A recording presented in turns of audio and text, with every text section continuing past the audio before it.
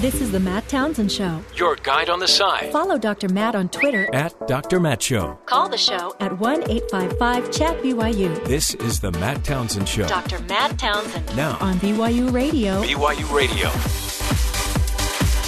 Good morning, everybody. Happy Tuesday to you. Dr. Matt here along with Jeff and Terry. The gang is gathered. And boy, oh boy, I wish we could do something about the stock market. Can't we, though? I don't know that I can.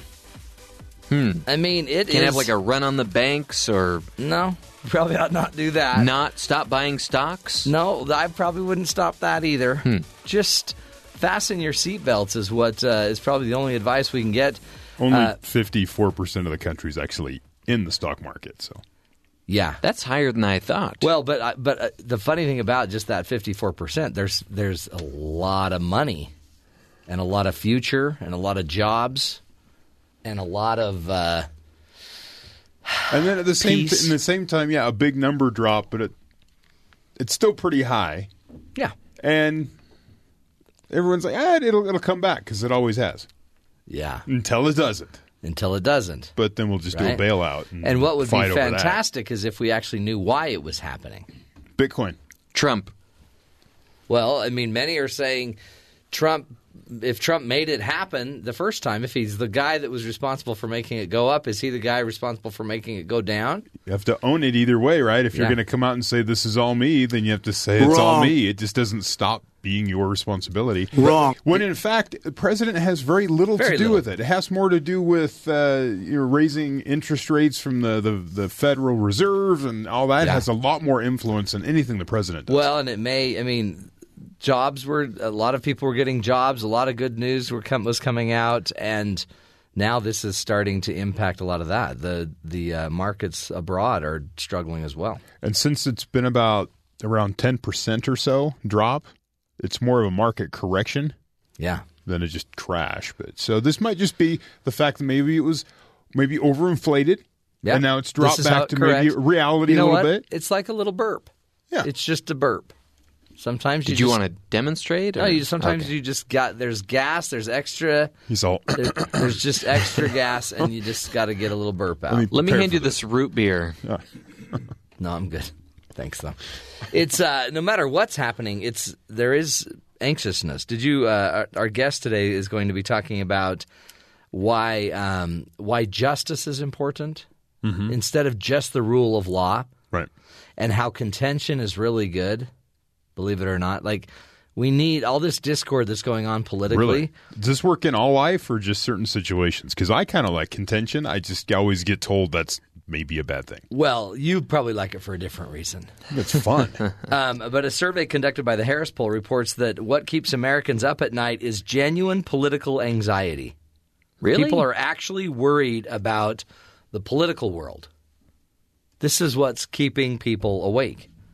Rather than issues related to their work or their families, respondents said they were most worried about the future of the nation and the current social divisiveness. Isn't that crazy? Wow. And if you go back a month and see what was going on, you'll be amazed what was happening. Because right now, it doesn't matter. No, it never matters. It's like it's just another week. Move on. But what everyone seems to be worried about is it's so divisive, and this means the country is going to collapse because we can't have such division. And they probably heard somebody say that on a politically themed show. Yeah, probably. Because that's how you get people to watch a show, is you cause anxiety for some reason. We are going to this world's the world is falling apart. However, our guest today will be talking about the fact that this is actually pretty healthy. In fact, the least healthy part of our divisiveness is that we're kind of only broken into a few factions.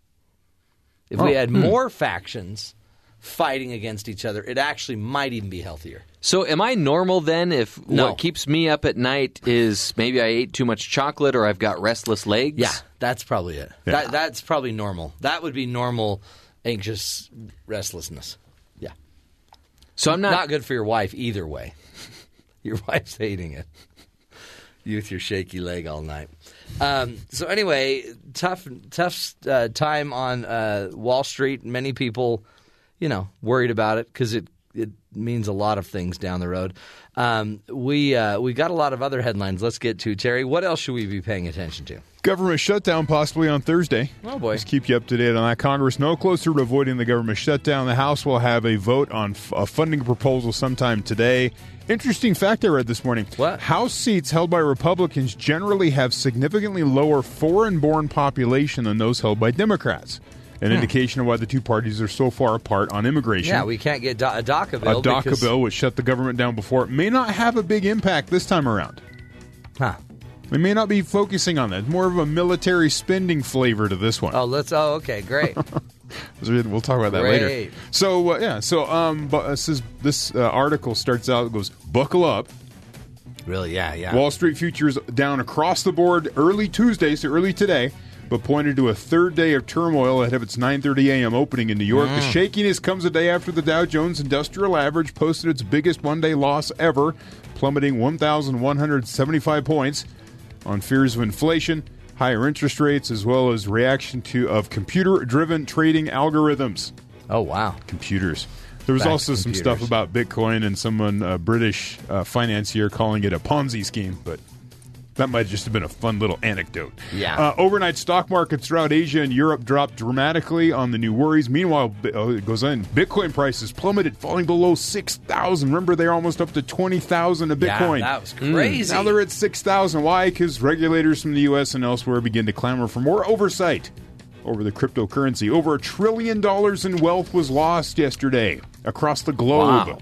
Wow. But funny thing, it's only held by really smart, techno-savvy people. Right. That's kind of weird. Yeah. $1 trillion. Across the globe disappeared. Unbelievable. CNN reports the stock market falling, but still leaves the economy at a significantly higher level than it was when Trump took office.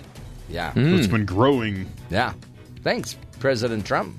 President Trump's lawyer wanted him to skip an interview with special counsel. Oh, before we go into that, yesterday Trump was in Ohio talking about the economy and how great it is. Yeah. As all the news networks were cutting away from his speech to show that the stock market is plummeting. Oh no! No one was saying, "Hey, by the way," the old split screen moment. He's like, "The economy's great, jobs are great, stock market's up," and then like in the corner, the ticker's just dying. So maybe this is a sign he shouldn't be meeting with Mueller. Yeah, well, this says that his lawyers want him to skip an interview with special counsel Robert Mueller of this side of the New York Times. Trump has claimed to be looking forward to the interview, but his lawyers reportedly worry that he'll make false statements, potentially opening him up to charges of lying to investigators. Refusing an interview could cast doubt on Trump's claims of being innocent of Russian collusion. If he refuses the interview, Mueller could also subpoena him to testify before a grand jury. Oh, boy. So look for a fight for that over the next few weeks. Have we ever had a president testify before a grand jury? I do not believe so. Maybe. I'm not sure. I'm not sure where the Clinton situation went. I don't remember it being a grand jury. That seems like a pretty big deal. Maybe they did discuss the definition of is. Depends on Was what that the word? is. Yeah. I don't know if I paid attention to that time. House Intelligence Committee voted unanimously to release the Democratic rebuttal to the Republican memo released last week. Trump now has 5 days to decide if he'll block the release of the Democratic memo. Well, and they say he may not block it, but he may redact it so much it's unreadable. Right. Like he'll take anything out that doesn't. Which in effect will be blocking it. Yeah. Nah, but he didn't block it. He'll let it. Right. He'll let you read it. It's just a bunch of black lines. And finally, the Super Bowl numbers are in. The game averaged 103.4 million viewers, 2 million on the web, and 534,000 in Spanish on Universal or Universo. So whatever the Spanish. Universo. There you go. Only half a mil? Yeah. That's not very many. Wow. So NBC is citing a total of 106 million because they put in the streaming plus the Spanish plus theirs. They add all that up. But the numbers are down? So let's see. A 7% drop from last year. Wow. But, I mean, everything has a 10% drop, so actually they probably did better than the overall number across all of TV, right? It was such a great game. But it's another sign that the league's ratings have peaked. Sunday nights ranked as the least-watched Super Bowl since 2009. NBC reported their average of 2 million streaming viewers. That's the closest thing to a TV rating number we'll have for web streaming, whatever they say, because they have the rights. We can thank Jeff's family for that. Yeah. It's another record that's a record for Super Bowl streaming. So every year Super Bowl streaming gets bigger. And the overall number tends to drop a little bit. Wow. It says every year, I keep telling myself the next line. The Super Bowl record for any television event in the U.S. was the 114 million who watched the Patriots against the Seahawks in 2015. 114, right? Sunday's game ranks the 10th most watched TV event in U.S. history. Wow. So it's down. It's the least watched since 2009, still a pretty big event. But it's the 10th most in the history of all the records. Now, the other issue is it counts. The way Nielsen does it is they have an electronic box in people's homes. Yeah. And that counts as one. Right? But it may have had you could have 10 people in a room watching. If you're watching at bars, restaurants, group meetings, anywhere. And so on Thursday, I read they're going to come out with an estimate for group watching. How in the world can they know to have any sort of number? And I don't know. They give little counters to the pub people. They go watch. They go count how many chips were sold. Oh, that's a great way. Bags of chips. Well, dogs, all of this is incorrect, pizza. but good idea, yeah. But I could eat a giant bag myself. I know, that's what's sick. Anyway. 100 mil, that's only about half of the number of people that watched the inauguration, if I remember correctly. No, there was. I think there was 2 billion people that watched the last inauguration. Mm-hmm. Was it 2 trillion? I think almost the same amount of people watched the This Is Us episode after the Super Bowl that watched the inauguration. I think the numbers are almost the same. Wow. No, the funny thing is you even have a stat for that. That's 27 million. That's pretty pathetic. I read that this morning. You're reading too much.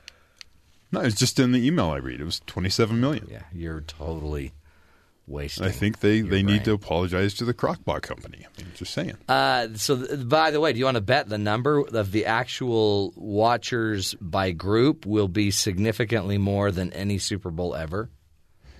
They've got to find a way to get those numbers up. I read some speculation saying that the number probably won't even move.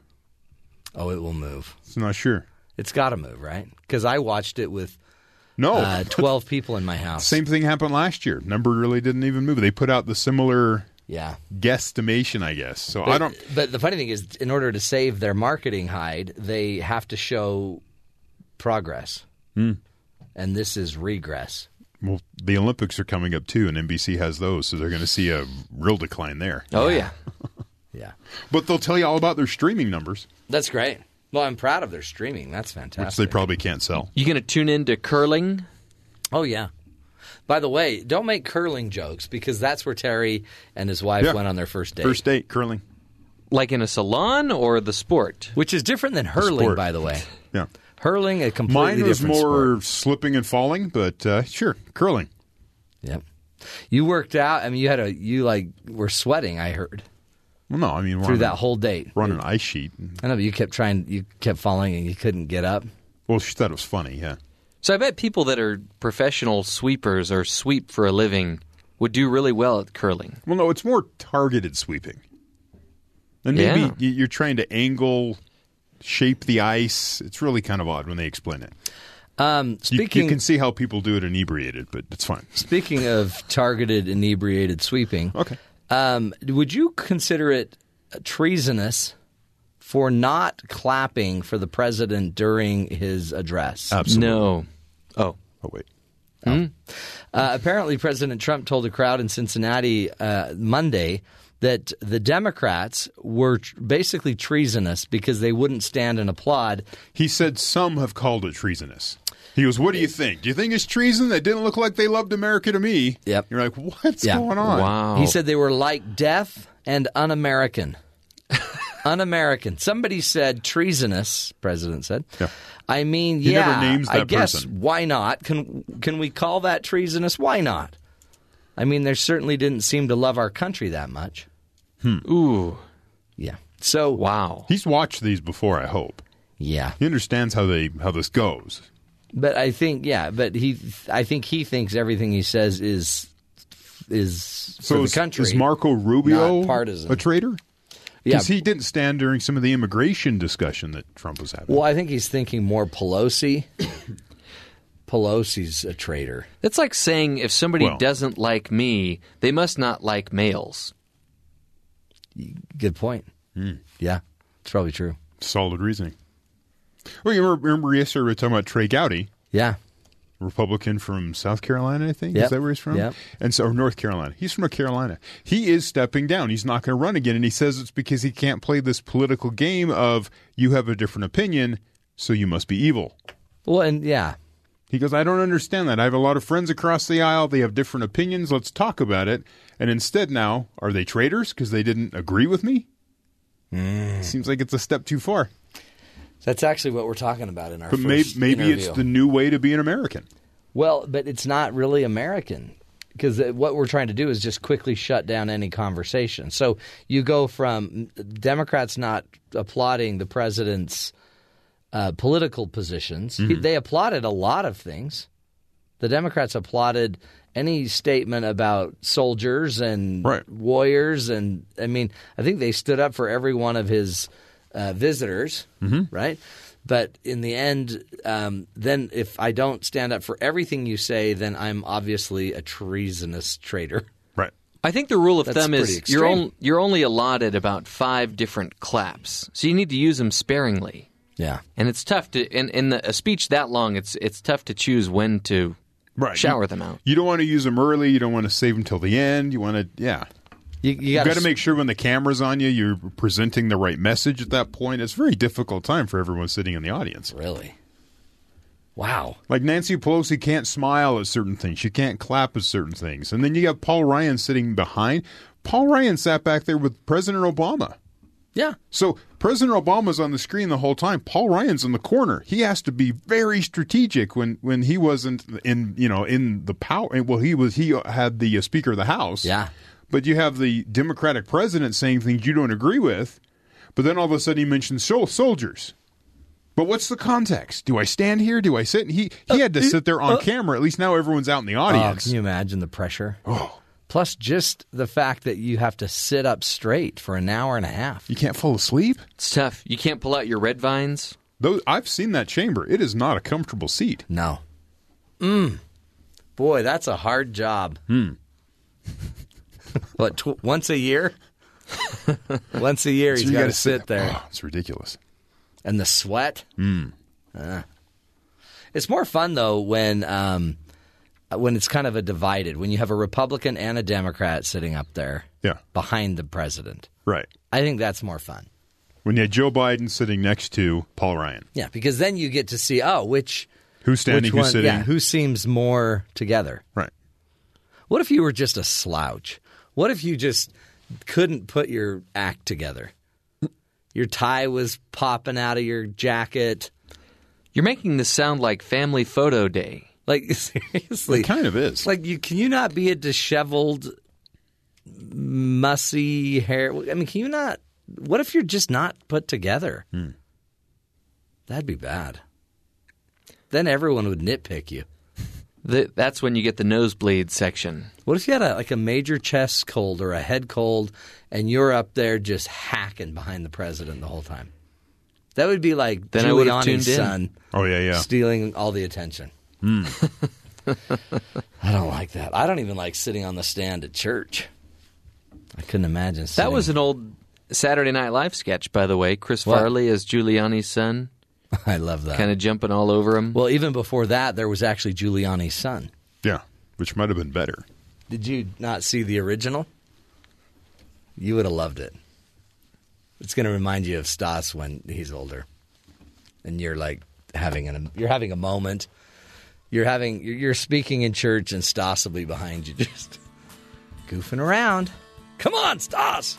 Anyway, we got a lot to cover, folks. Straight ahead, we're going to be talking about why justice is more important than rule of law, and really the importance of conflict in our political system.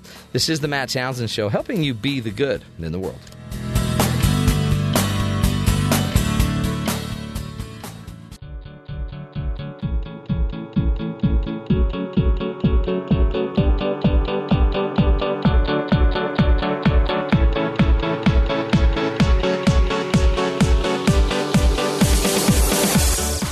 Americans are feeling more and more stressed. Today, a study last year confirmed that people are most worried about the future of the nation and current social divisiveness. Most people say that this is because the rule of law is being ignored in our country today. But what is the rule of law and how does it relate to justice? Here to speak with us today is Dr. Klaus Mladek, a professor of comparative literature at Dartmouth College and the author of an article on theconversation.com, Why Justice is More Important Than the Rule of Law. Klaus, thank you so much for being with us today. Thanks for having me, Matt. This is, I think, a really important topic, and especially at a perfect time, it seems like, in our history. Talk to us, Klaus. How do you differentiate between this idea of like the rule of law and everybody being frustrated that the rule of law is not being, fulfilled or lived up to, versus justice? Yeah, that's a crucial question. I think that the rule of law, when it was conceived in the 18th century as the rule of law versus the rule of men, is in a way not enough, I argue, for addressing our anxieties. The political anxiety that I mentioned at the beginning of the article, that people think we are too divided, that the future of the nation is at risk, that we have reached the lowest point in history. Because the rule of law, to a certain degree, is, when you think about it, it's bendable, it's incomplete, it's unjust. Often there are laws that are unjust. I mean, I come from Germany, and in Germany, as you know, between 1933 and 1945, we had the rule of injustice. And and Martin Luther King addressed that very powerfully. He said, look, if I lived in Germany in the 40s and I would just abide by the laws, I would commit injustices. And I think we have to regain hold of the concept of justice. I was very struck by a quote from a pre-Socratic philosopher, Heraclitus, who said, "Conflict is justice." And that is an amazing statement when you think about it. But then you notice that Madison, Jefferson, think exactly through that problem. Namely, how do you reconcile conflicts? How do you manage conflicts? How do you deal with conflicts in a fashion that is creative, value-creating, in fact? And improving, right? You want your process of dealing with the conflict to actually be enhancing the solutions and creating more justice. That's right. I mean, I think, for example, that when Heraclitus said that, it sounds almost crazy, right? Mm-hmm. Conflict itself is a form of justice, but when you really think through it, when you engage in conflict, you show respect for your opponent. You acknowledge that you can't just jump immediately to a consensus.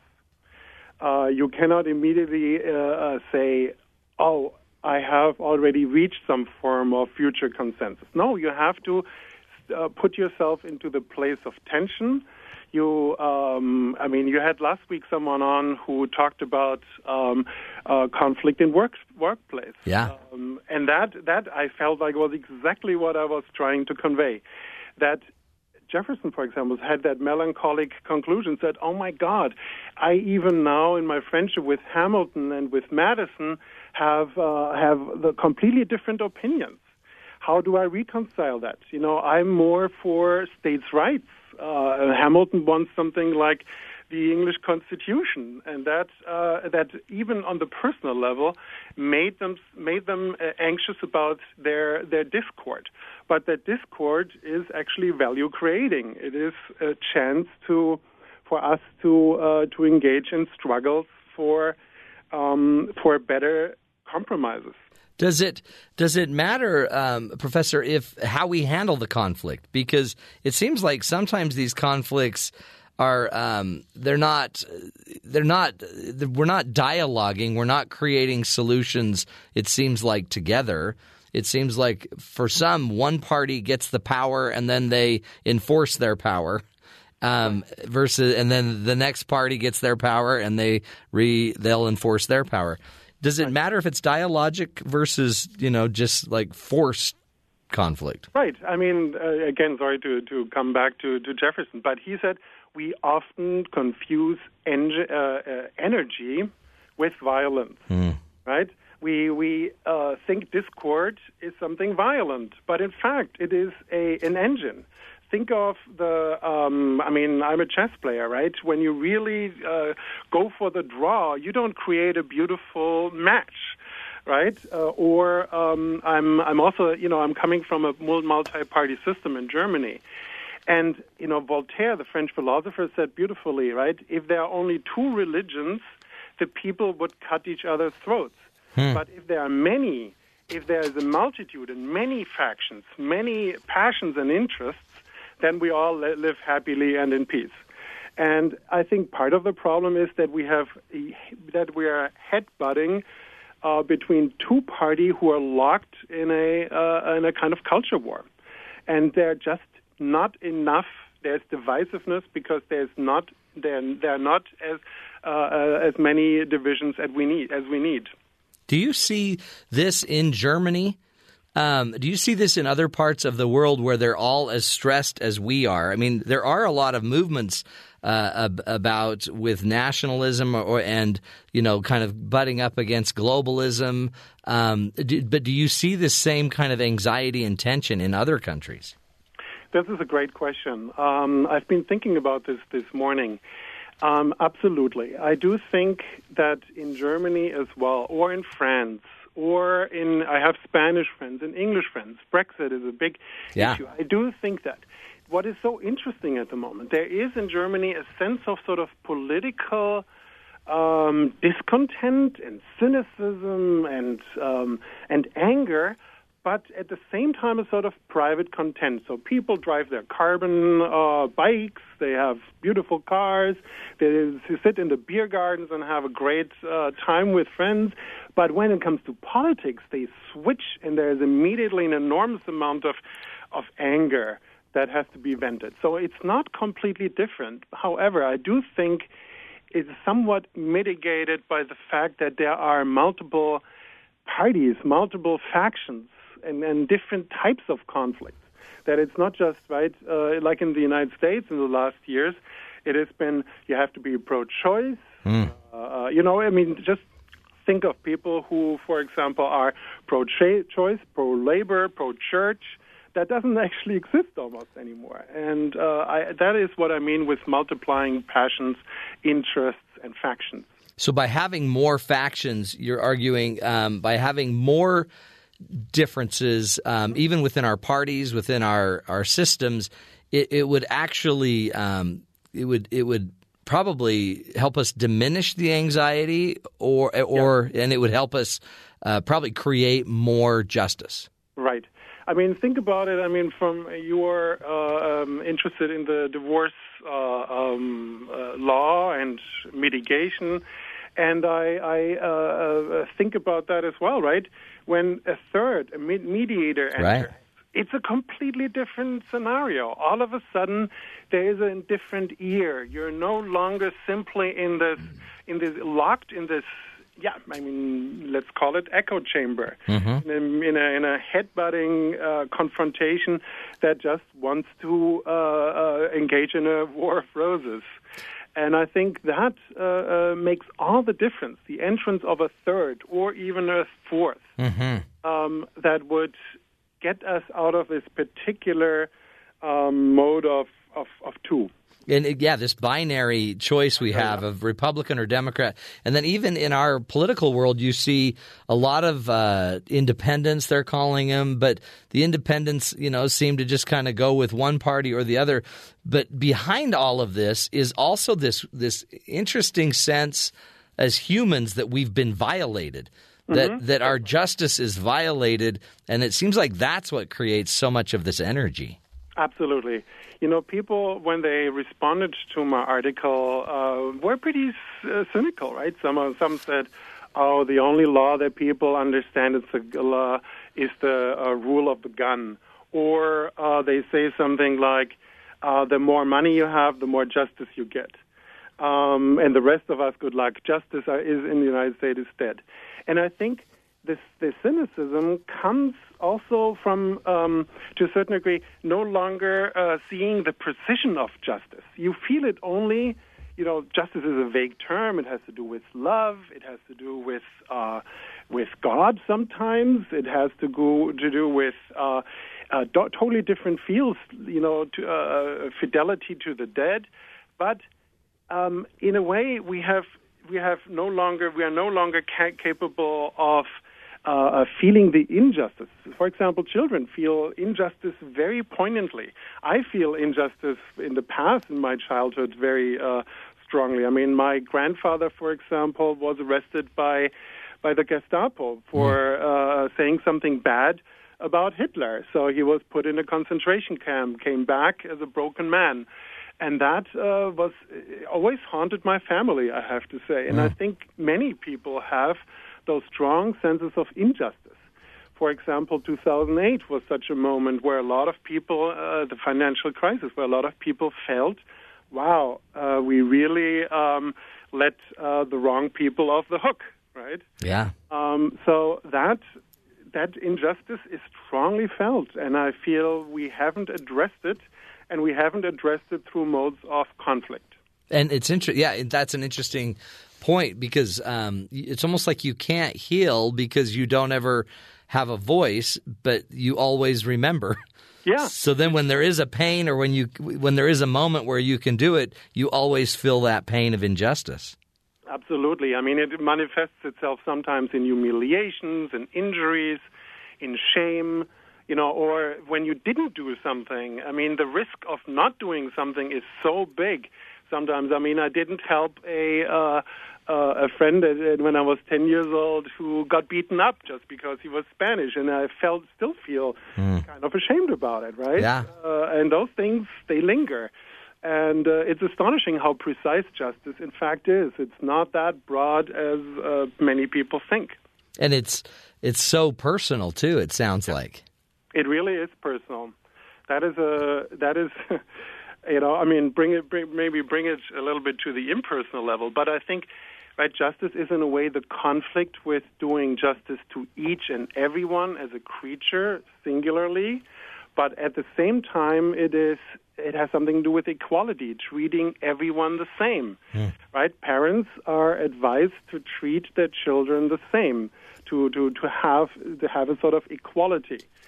Whereas grandparents often have said they can have their favorites, right? And in a way, justice is this conflict between singular, addressing a person as a who, you, like in love, and on the other hand, to what? To the cause of equality, racial justice, social justice, gender equality, and the like. Again, we're speaking with Dr. Klaus Mladek, who is a professor of comparative literature at Dartmouth College. He's walking us through why justice is more important than the rule of law. Many times we have laws that don't necessarily provide equal justice, and we've seen that over many, many years of history. Klaus, one thing I also notice is that there's almost like two conversations going on where people are citing the lack of law or the lack of people following the law, but really what everyone can be fighting simultaneously is their own injustice. Yeah. But we see all of these movements, but we see everybody has had some injustice, it seems like. And so then when we get to a fight present day about the DACA laws for immigration, everybody pulls out their past injustices and just starts beating each other up with them. That's right. This is why I think also, coming back to this conflict is justice term, when you it's not about setting aside your differences or, coming together for the greater good to find a solution. That, I think, is wrong-headed. In a way, it's a path to injustice because you assume already consensus. So what you just said, the past injustice, I don't know if you can put it aside, but think of the term forgiveness. Forgiveness is not to forget past injustices. like in the Truth and Reconciliation procedures during the South Africa. It's not about so much forgetting injustices, but finding modes to discuss them, to address them, to in fact fully live them and act them again, and thus let me just say one thing. Cornel West said beautifully, justice is what love looks like in public. When you think of the moment of falling in love, and that's what justice is all about. Mm-hmm. It is also being bereft of solutions, having not a clear answer. This is the moment Madison and Jefferson had in this moment of revolution, right? A moment where everything is at stake, where everything has to be questioned.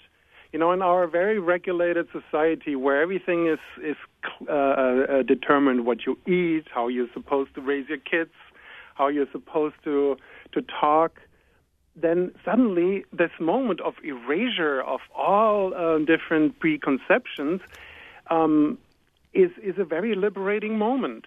And in a way, I would ask to politicians to put themselves into a position of falling in love, right? In an emphatic sense, meaning erasure of all the preconceived notions, not to forget, but be capable of suspending, of a kind of forgiving. Yeah, that's powerful. And also, in my head, I wonder.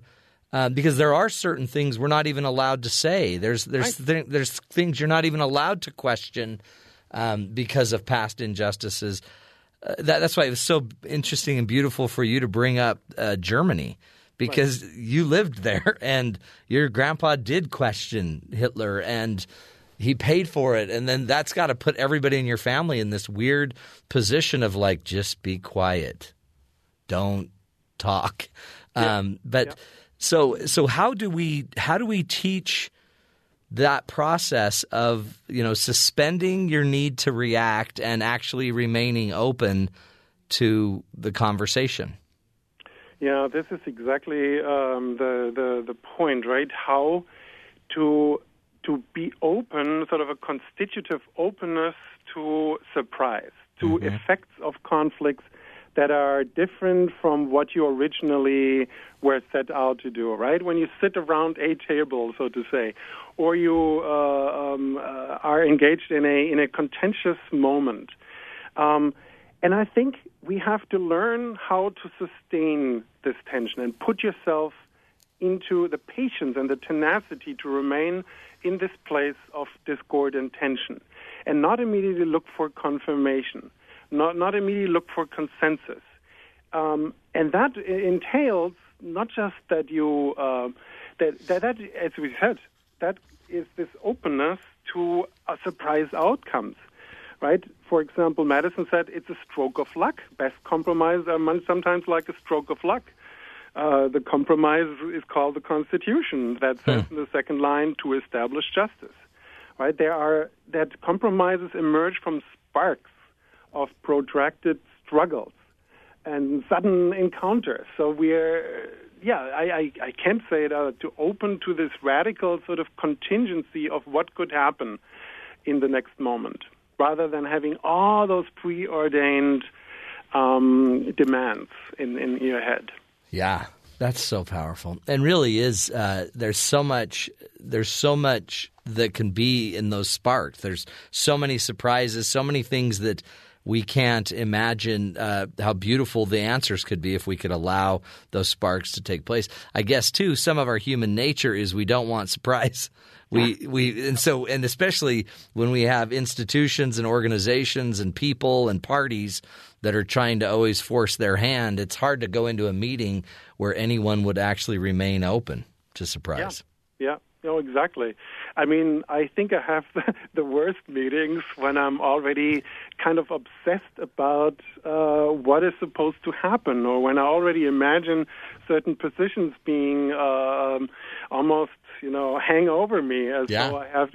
I mean, I have lovely colleagues, so that isn't really a big issue. But it is, you if you are really to a certain degree also ready for humor that allows in that moment to break this ice. That is extremely powerful in moments when you're to a certain degree too tense. There is such a thing as too tense as well. Right? One should not. This is when tension can bleed into violence. It's beautiful. I mean, really, it's this dialogue that needs to take place in our community and our culture, and I so appreciate you doing what you can to push on the paradigm of all of us. Dr. Klaus Mladek is his name, a professor of comparative literature at Dartmouth College. Just a gem. Honestly, we're so lucky to have thinkers like Klaus that are out there pushing us and driving us to be better and more open to what can be. Up next, we'll do a little Coach's Corner, see how we can bring these dialogues, these conversations home. This is the Matt Townsend Show, helping you be the good in the world.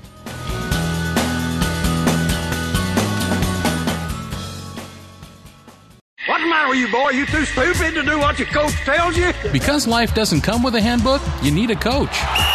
Here's Dr. Matt and his Coaching Corner. Play ball! Play ball. Well, when you think about conflict in your life, how do you handle it? Are you one that can actually sit back, as our last guest was talking to us about, and allow the difference of opinion in? Can you suspend your need to react? Right? Can you attend to what they're saying and remain influenceable, remain open to what another person is saying? Do you listen? Do you actually listen to what they are saying? And on top of all of it, do you also voice? I mean, a lot of people could sit and listen and be, quiet and passive, but do you also voice your opinion as well?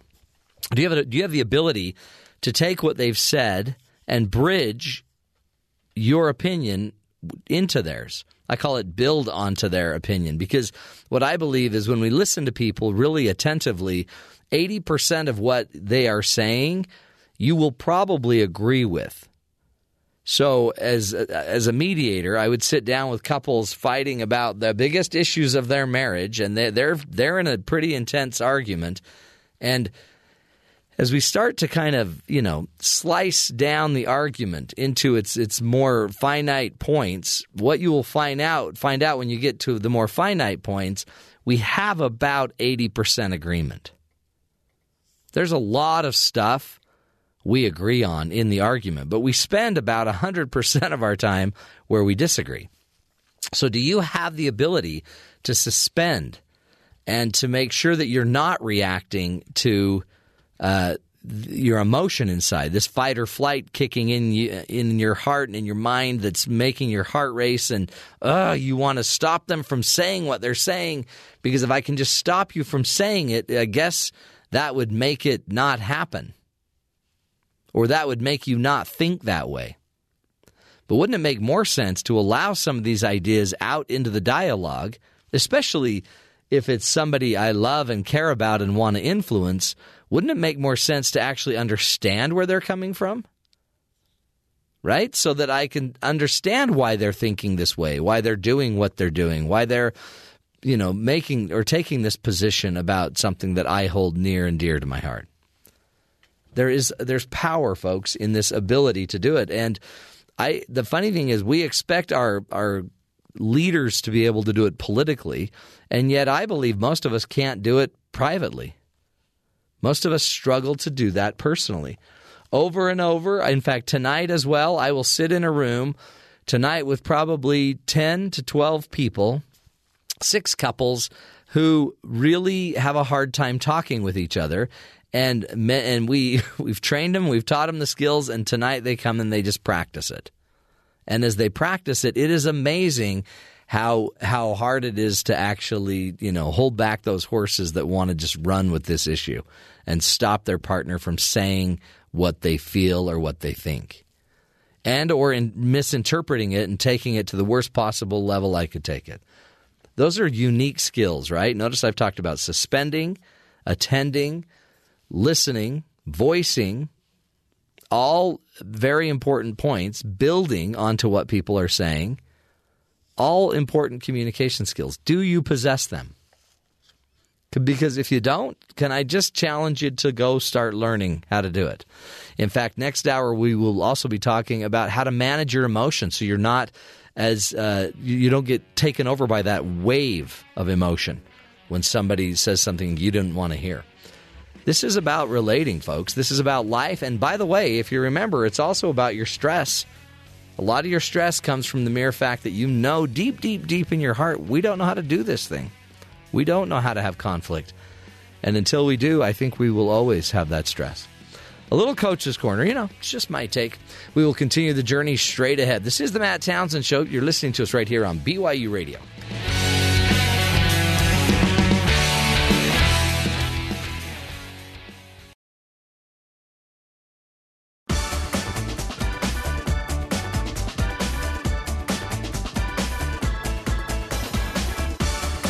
Welcome back. One place where we may not be always getting along like we think we should is even in the marketing of certain products.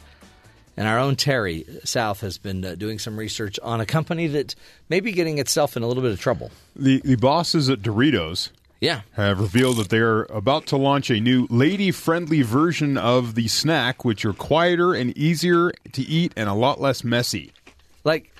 Well, that's all the fun. Yeah. Well, but so they're assuming that women are just more dainty and they'd rather have a quiet Dorito and less messy. They claim research has found women do not like to crunch loudly or lick their fingers when eating in front of others. A global executive for the company says, although women would love to crunch chips loudly, lick their fingers, and pour crumbs from the bag into their mouth afterwards, they prefer not to do this in public. Well, I don't like doing any of that. Do you know how many times I get shushed eating Doritos? Whew. She says a lot of young guys will eat the chips and do all these things, lick their fingers with glee, as they say, and dump the... I don't know if I've ever done that. Women would, they'd love to do the same, but they don't. They don't like to crunch too loudly in public, and they don't lick their fingers. My wife has disagreed with all of this, by the way. Yeah. It's not a male-female as much as there are snacks for women that can be designed and packaged differently. And yes, we're looking into it, and we're getting ready to launch a bunch soon, they said. The low-crunch triangular snacks will even come in special packs specifically designed to fit in women's handbags. Wow. It's a little cute bags. Women's campaigners have slammed the unusual move as a tired gender stereotypes. Well, companies that perpetrate these tired gender stereotypes will continue to lose out on the single biggest consumer group, women, because they'll look at it and be like, what are you doing? Well, until they actually provide, it doesn't, if they actually provided a cleaner way and a quieter way to eat a Dorito that you could eat in the middle of a movie without upsetting everyone around you. Right. Then everybody that wants it will buy it, and then it won't. The deal is just framing it as a female issue. But that's part of the fun. Licking my fingers in public. It's so much fun to be sitting in a movie and to try to see how quiet you can be as you open a plastic bag or like a sandwich wrapper. Or how about church? My kids will always bring food like that to church, and I'm like, are you serious? Now, this is funny. A conservative MP from Britain was asked about this for some reason, and the Telegraph had the quote that says, I never lick my fingers in public or in private as I think it's a ghastly habit. It's a ghastly habit. I think the idea of chips for women is a bit daft, although I think women are generally a bit fussier than men about these things. I am a cruncher, but I'm fussy about where I crunch. Bully for them, Doritos. They've introduced polite chips. Oh, wow. Do you think the world would be a better place, though, if we could all just act the way we do in our home in front of other people? No. Really? Not a better place. So I don't like I don't like the mess, so I just eat the whole chip. Yeah. You just don't play with your food. Just eat it. And then I just let it sit on my tongue until it's wet enough that it makes no noise. It's about a minute a chip. Anyway, helping you get through your chips, this is the Matt Townsend Show. This is the Matt Townsend Show. Your guide on the side. Follow Dr. Matt on Twitter At Dr. Matt Show. Call the show at 1-855-CHAT-BYU. This is the Matt Townsend Show. Dr. Matt Townsend. Now On BYU Radio. BYU Radio. Good morning, friends. Welcome to the program. Dr. Matt here, your coach, your guide on the side. My, oh my, have we got a lot to cover today, including Dr. Frank Ninivaggi will be joining us on, by the way, I'm loving his book. Which one? He wrote a book called Making Sense of Emotion. The one Matt's blurb's on the back of. It is a major, it's the Bible of emotional intelligence. Oh, wow. You've got a blurb? Yeah, I've got a blurb. Let me see. And it's the thing about It says, what a book. the thing about Dr. Ninivaggi is that he's a brainiac. He is the smartest guy ever. He's a Yale psychiatrist, and yet is now trying to help us understand our own emotions. So when I'm starting to get frustrated and angry about what you are saying in a conversation, how do I take that emotion and handle it effectively? Mm-hmm. That's what we're going to be getting into today. Why did you rate it 5 chilies? I don't know. 5 chili peppers. Well, because it's hot. Okay. Why else would I rate it 5 chili peppers? It's hot. Yeah, he'll be so glad to hear that. It's 5 chili peppers. So that's what's going on later in the show, but Stock market open, drop 500 points. that's the problem. A lot of people then start reacting, and once you start reacting to news like that, it gets ugly. No. So should I be selling my stock? Should No. I be No. dumping it Just ignore this whole thing. at an alarming rate? No. It's fine. Okay. Just let it sit. You You'll be just fine. start dumping your stock. I would hold on to it. You always play the long game. Well, first let me go find out if I own any stock. You probably don't then. Yeah. Ask your wife. She would know. Do you have a pension? In For, 5 years, I Doritos. will have here. Yeah. So now everybody's like dissing Trump because look at your recovery. Yeah. Yeah. But then he owned it too. Yeah. What did he say? Well, no, he didn't own he owned the success. Yeah, he's like, look at the economy. Look what we've done since we came in. This is so much better than it was, less than a year ago. He said that all the time. And then once it falls, you also have to own the fact that it fell because you just own, And that's hard to do because as the president, you want to say, look at our success. And that there's a sign that everyone can just look at. The stock market's skyrocketing. Right. But then it falls, and they're like, well, we're like the spokesperson yesterday for the White House said that we're looking at more of the long-term successes, not what happened, today. Yeah, right. No, that's But like I that's was the telling key. you, he's in Ohio giving a speech. He's walking around a plant. He's looking at, manufacturing, and he's trying to promote the economy and look at the greatness as the news channels are cutting away from the speech to show the stock market just dropping out of sight. It's like messaging. Plus, but I don't know how you get up to him and say, "Oh, by the way, you need to change your entire." You can't change the whole speech. That was the whole point. Right. That's the problem. It was just bad timing, but it was kind of fun to watch that. The problem is too. All the news media outlets love to just beat him up. Sure, or and love him up, whichever channel you're on. Yeah, depends on the channel you're listening to. So it's always going to be an echo chamber. Right. Same thing happened with Obama. Same thing happened with Bush. Depending on who you were watching and what was going on. And depends on which echo you want to hear. Well, let's get to Terry's echo and find out what he's going to be covering. What other headlines should we be paying attention to? Interesting fact I read today. Yesterday marked the 10,316th day since the Berlin Wall officially fell. Really? The same number of days that it stood between 1961 and 1989. So it's been down as long as it was up. Really? How many days? 10,316. 10,300. That's what I was thinking. That's amazing. That's cool. I remember those days. Which makes me feel old because I watched that fall on the news. Yep. It's like, look at that. President Donald Trump on Monday suggests Democrats were un-American and treasonous for not reacting positively to his State of the Union address during a Monday speech in Ohio. The president blasted the opposing party's lawmakers for not applauding him. Even when he referenced positive news, he said they were like death and un-American. Somebody said treasonous. I mean, I guess why not? We can call it treasonous. Why not? You're wrong. Why not? So he didn't actually say it. He said some have that's said. his trick. That's how he infers something was said by someone else. He says somebody else, then today someone writes that he said that, and then the next day he goes, it was written in this, he cites whatever it came from. Those are your words. Yeah. So, it's also could easily have been Lenny, the sweeper boy that swept the back patio of the back portico of the White House. Right. He goes, they were like treasonous. Lenny said that. It was Lenny. But, you just don't reference Lenny. Can we talk to Lenny? I don't think we should be listening to Lenny's Lenny. Business. Lenny's a busy guy. He can't do it. The House Intelligence Committee voted unanimously on Monday to send the White House a memo written by Democrats as a rebuttal to the document compiled for Chairman Devin Nunes, who hasn't actually seen any of the underlying intelligence that he built, that his staff built the memo on, which is kind of an interesting fact that I was listening today. He hasn't seen it, but he wrote the memo, which it alleges FBI mishandled the warrant application to monitor one of Trump's campaign advisors. That memo was released Friday after it was declassified. The House Intelligence Committee ranking member Adam Schiff told reporters Monday afternoon Nunes was asked if he coordinated with the White House while crafting the memo, and Nunes refused to answer.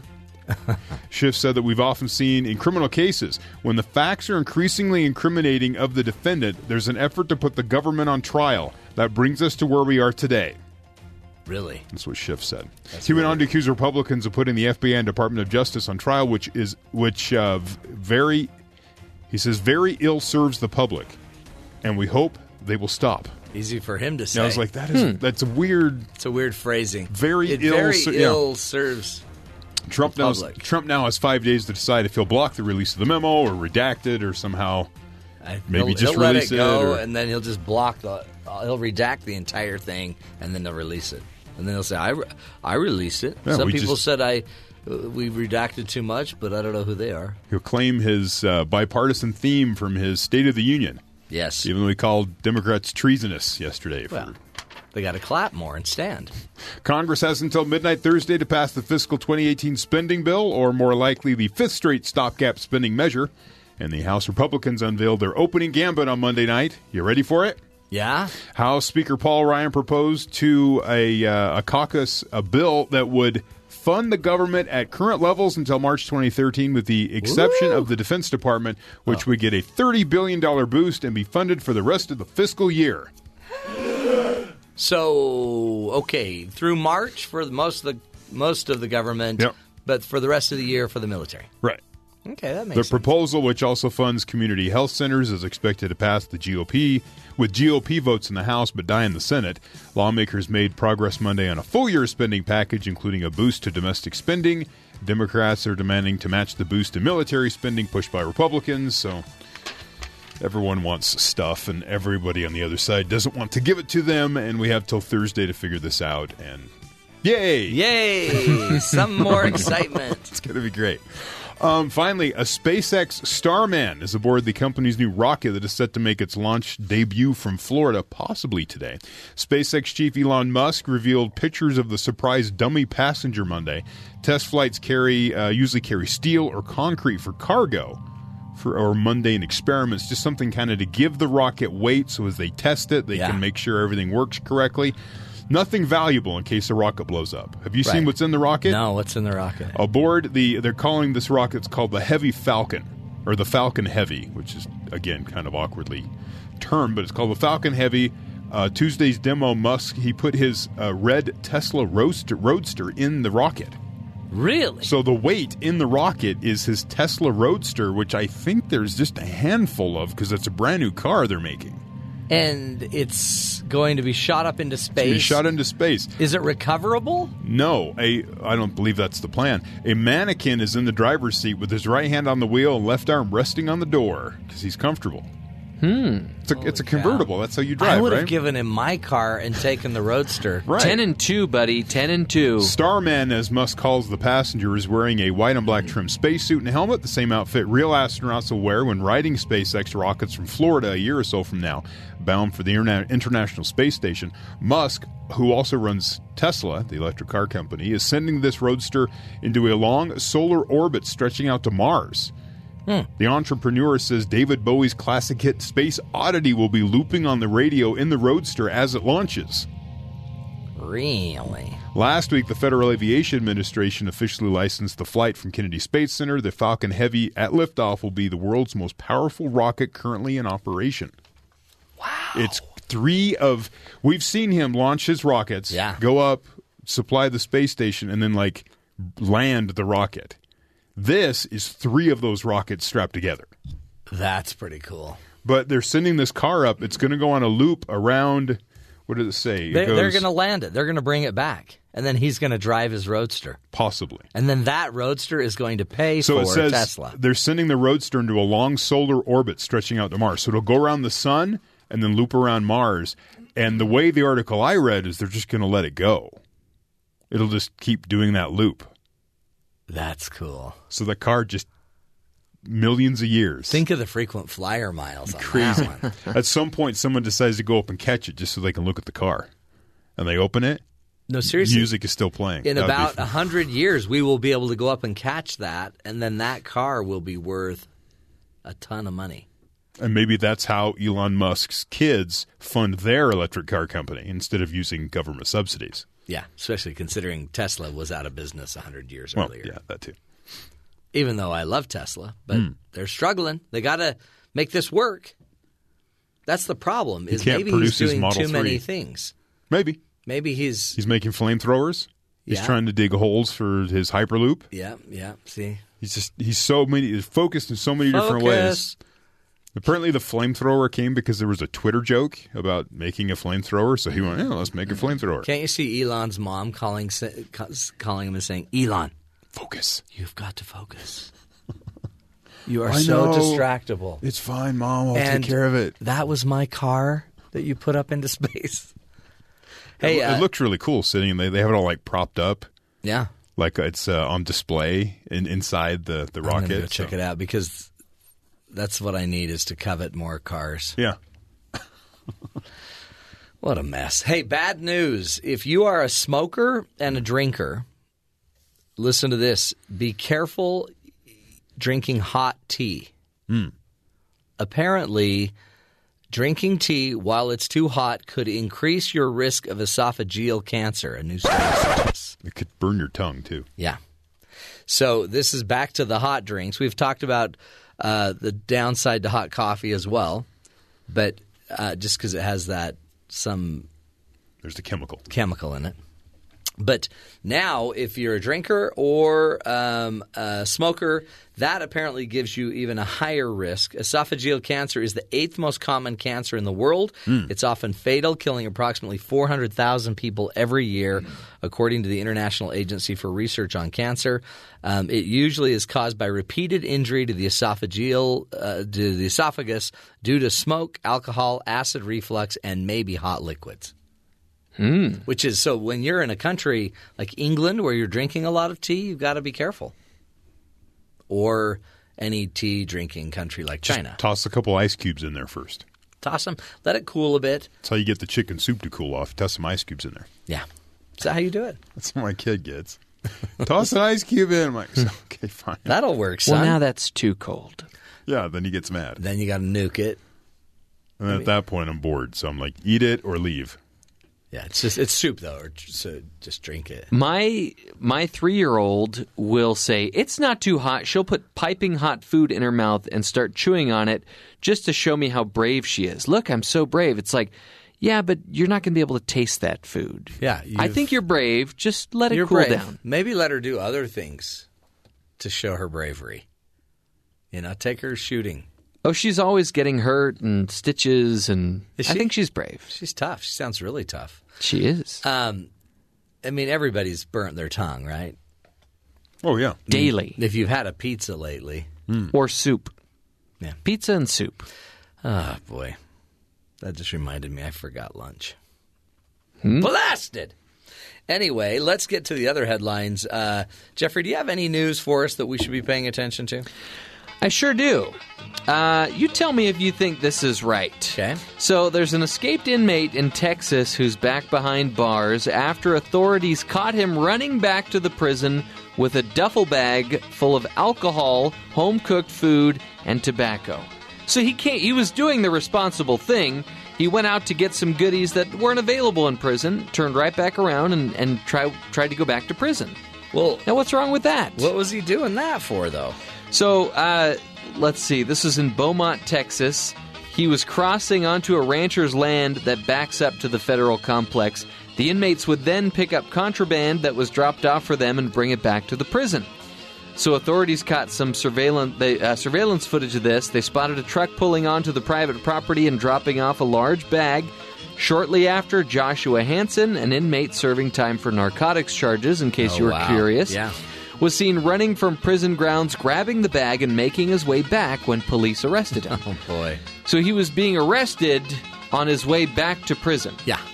Inside the duffel bag, they found alcohol, prepackaged snacks, and a large amount of home-cooked food, including barbecue sausage and fried chicken. See, but... to me, that sounds like a cry for help, like, please, you've got to change the menu in here. Seriously. I can't have any more tuna on a shingle. Do you have a problem with that? If they're doing the responsible thing, returning to prison of their own he was in prison, wasn't he? Yeah, but he escaped prison to get the food and the contraband to come back. Yeah, so... what's wrong with that? Well, it's illegal. Yeah, but why? Because he's showing initiative. No, yeah. He's being responsible by coming back. Lots of crimes take initiative. So that's not a hallmark of, I guess recovery. I wouldn't consider it a crime, because did he really escape if he came back? Well, he wasn't back apparently when he was caught. You know what I mean? Anyway, it's not a Holiday Inn. They've got to stay in. Are you saying that the Holiday Inn? Okay, I see what you're saying. They have to stay in. This isn't like, hey, I'm just checking out for a minute. I'll be right back. They're in prison. They've got to stay there. Well, then who's going to bring them this? Nobody. They're not supposed to have it. That's contraband. Wow. Contraband. Well, anyway, you notice there, one of the last things mentioned in the story and something in the bag was fried chicken.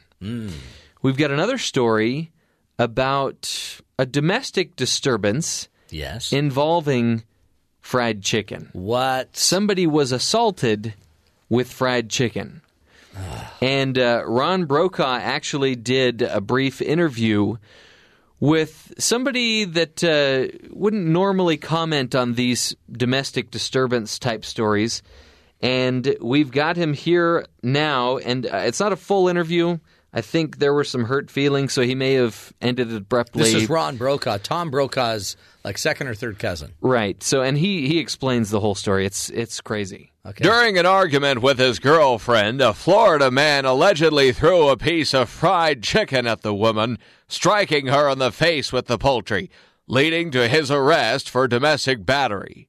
Believe it or not, it's not the myriad women's groups that are up in arms over this story, but rather the animal rights activists. And we've got one of those activists here with us today. Miss Jan Eisel, thank you for joining us. Oh, I wish I could say I was happy to be here with you. But you see, Ron, chickens are being abused obscenely and relentlessly. Miss Eisel, you do know that the fried chicken in question was not alive, right? It was, fried. Oh, you see, Ron, it's that mentality that really busts my chops. And it speaks volumes about where we're at as a society today. You know, just because an animal has been slaughtered, drained of all its blood, prepared in compliance with USDA standards, and then sold for consumption doesn't mean we shouldn't treat that animal with respect and dignity. What about the woman who was assaulted? Many would say, and rightly so, that she is the real victim. Oh, don't do that, Rhonda. Don't make me out to be the villain. I'm sure what this young woman endured was just horrible, but she's got plenty of people rushing to her defense. But what about the chickens, Ron? Let's not forget that chickens are people, too.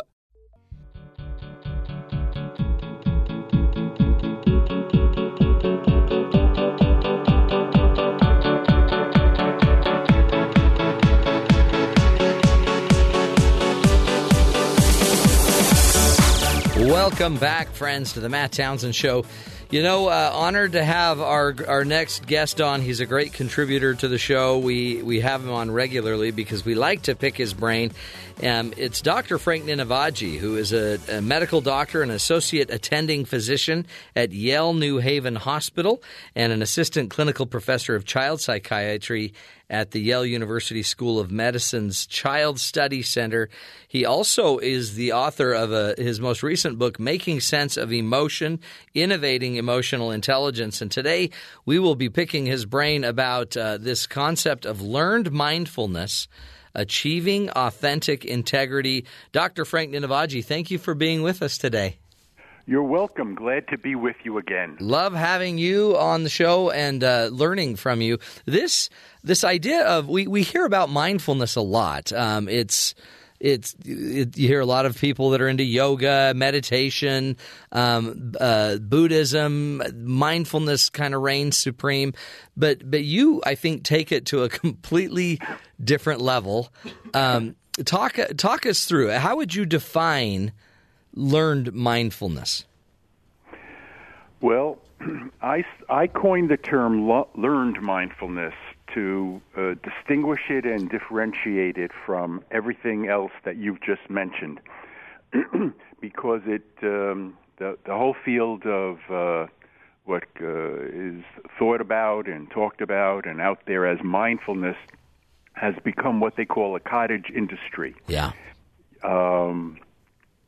There's tons of material and tons of writing and tons of courses and practices on mindfulness and definitions. So to sort of bring it down without going into great detail, because actually this emerges, learned mindfulness emerged out of the book I just published a couple of months ago, Making Sense of Emotion, Innovating Emotional Intelligence. And that book is exactly what it says. For me, it was the culmination of 45 years of clinical work in psychology, psychiatry, working with children, working with human beings, and seeing that really what counts a lot is human lives, and human lives are the fire of emotion, living, breathing individually and with others. So I thought, let me write a book on it, put it all together for me, for my own benefit, as well as maybe to share with others. I did, and as great nature, the great universe works, those ideas were so pregnant that they gave rise to a child, and the child was, so now what comes next? What are you going to do with all this innovated emotional intelligence? Because in and of itself, it's really crucial, but there is always a next step. There is always another insight, another depth of understanding, and that depth was learned mindfulness.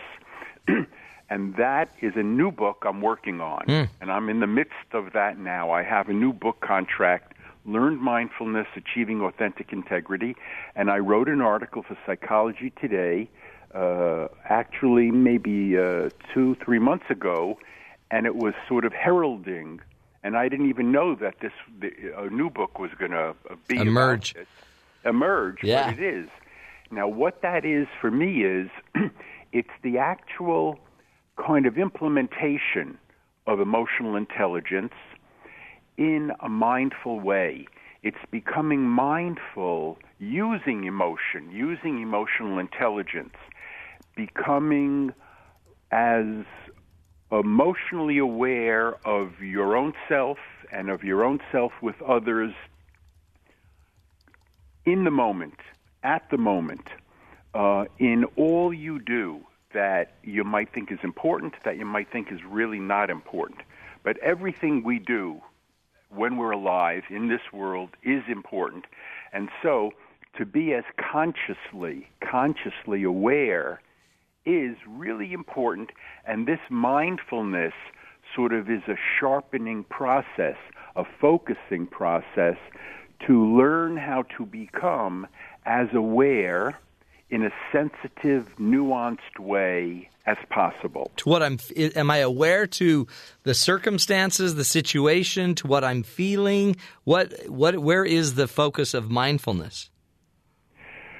Well, bottom line is that I guess it's a Latin phrase, in toto. Okay.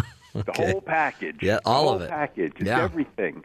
But because our minds have been created to only experience ourselves and others and the world partially, with limits. And one word, epistemologically or through the cognitive science, is called perception. When we perceive only features or aspects of things, not the whole thing, as they say in Megillah. Yeah. We don't see the whole picture. We only see parts. So in order to approach becoming mindful, most practices, and they call it a practice, like a training tool, most tools use what's called an anchor. In the original 2,500 year tradition in India, which is where also Buddhism emerged, they used the word, they didn't use the word anchor, but their word was alamba. They had that word, and we have the word anchor. You need an anchor or a focal point to start with. Yeah. You need a hook. In modern terminology, people use that. What's the hook? So to start with, you need a hook. And generally, in standard mindfulness practices, people who want to just begin, just start out on the journey, because it's a really big journey, if they're doing it in the sort of traditional ways, they use breath, they're breathing. And that's something which is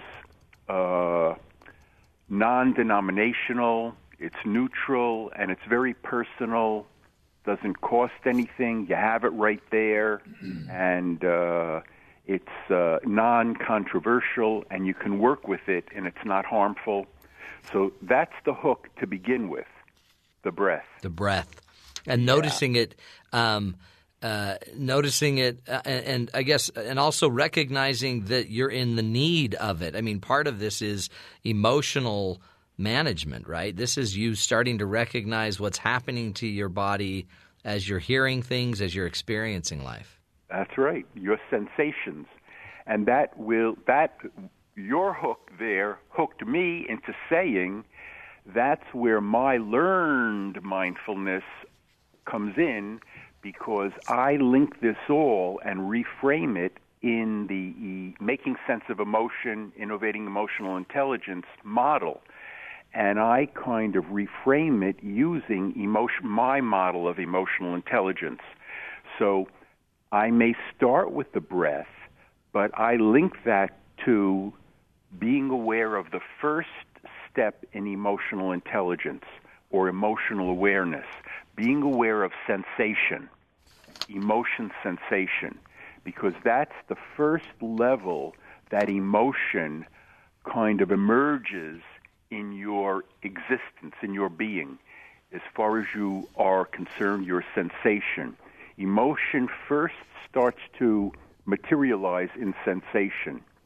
And once that occurs, and once you become aware of it and comfortable with it, and a little bit versed in it, the next phase is perception, emotion perception.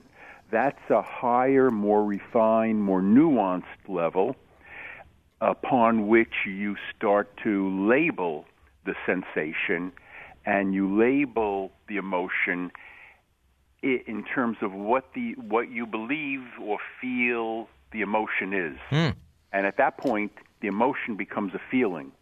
I feel good, I feel bad, I feel happy, I feel sad, I feel attracted towards something. I feel repulsed towards something. I want to avoid. I want to approach. I feel fearful. I feel joyful. That's the perceptual, emotion perception.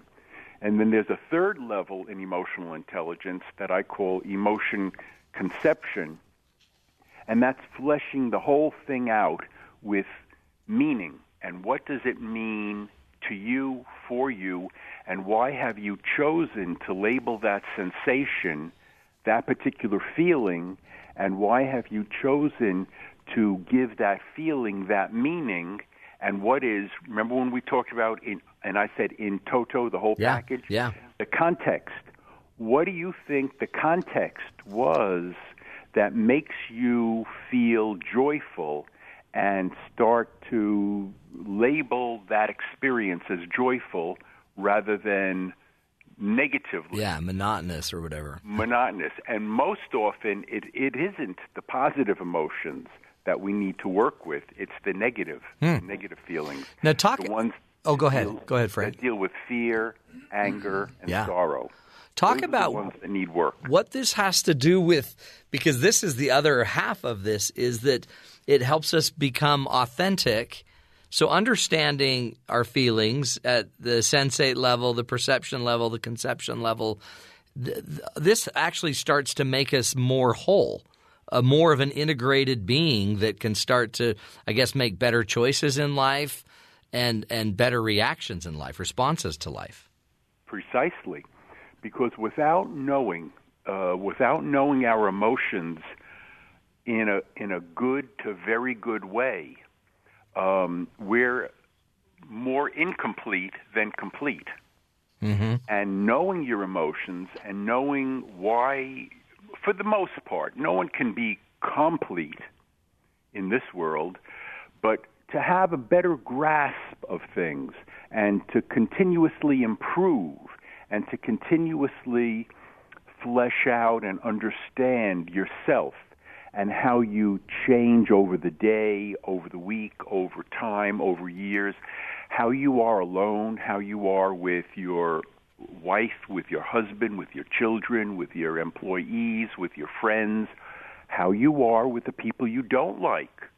All of that can get keyed into your emotions and how you experience them and how you understand them, and that can improve you use the word control over them. I would like to use the word how you manage them and sort of remove from them the heat, energy, valence, and intensity that drives them so that they control you rather than you manage them in an appropriate way so that you are empowered to make more conscious, rational choices and direct your life in a more civilized, humane way.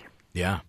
We're speaking again with Dr. Frank Ninivaggi, who is a medical doctor, a psychiatrist, and an attending physician at Yale-New Haven Hospital. He's also an assistant clinical professor of child psychiatry at Yale University School of Medicine's Child Study Center and the psychiatric director of the Devereux-Glenholme School in Washington, Connecticut. He also is the author of the book Making Sense of Emotion, Innovating Emotional Intelligence. One interesting thing I'm noticing, Frank, this is kind of heady. It's heady stuff, but at the very basis of it, it's about management. It's about us understanding ourselves, understanding what we're feeling and how we label feelings and how it creates greater meaning in our life. How did we ever survive without knowing what we know about emotional intelligence? Because in a way, it almost seems like we're learning more about it, but we also seem to be more anxious as a people. Our kids are more stressed. We're medicating more and more of them. Are we actually learning more but implementing less of this? Well, I agree with everything you've said. I think because the needs are increasing, because the distress is increasing to levels that haven't really been there before. We, as a people on Earth, as humanity, also are eliciting from ourselves the tools that we have been given intrinsically to formulate solutions to these problems, treatments, therapies. And I'm not talking about the drugs. I think those are, inadequate and kind of defense mechanism, probably very inoptimal, very deleterious treatments to these emotional difficulties that we're experiencing. They're diversions, but intellectual, rational, constructive approaches, such as those that try to understand ourselves as human beings and what composes us, what makes us tick, like not only our thinking but our emotions, and how the two of them can work in harmony when they're both raised to a level of meaning and meaningfulness, and then understood, and then given the chance to assimilate with each other and become integrated over time. These tools and techniques now we have so that we can apply them to the greater distress that we see going on in our culture as human beings in 2018. Look at the financial situation. They say, who knew this would happen? The answer is, we all did. Everyone was seeing this coming, and now it's come, and we're suffering. Everyone is suffering with anxiety, distress, and many people are suffering more than others. Yeah, no, and it's so true. And it almost just seems like we need deeper skills, like I think you're teaching us here, to be able to go in deeper and assimilate this mindfulness. To me, it's really hopeful to know that there's learned mindfulness. That can we eventually habitualize this? Can we take mindfulness that we have to be so consciously aware of, intentionally, noticing things? Does it eventually become habitual enough for us that we naturally default to that mindfulness? I think that's true. And I've made a point in the book, Making Sense of Emotion, and in the article, Learned Mindfulness, I talk about it too. But in the book, I really spend a lot of time on the answer to the question you just rose, because I struggled with this for many, many, many, many years. And my solution was to explicate, make as explicit and clear as possible this differentiation. We learn consciously with explicit, consciously aware learning and parts of the brain, and that goes into what they call the part of the brain called the hippocampus. And that's where new memories that are conscious are learned.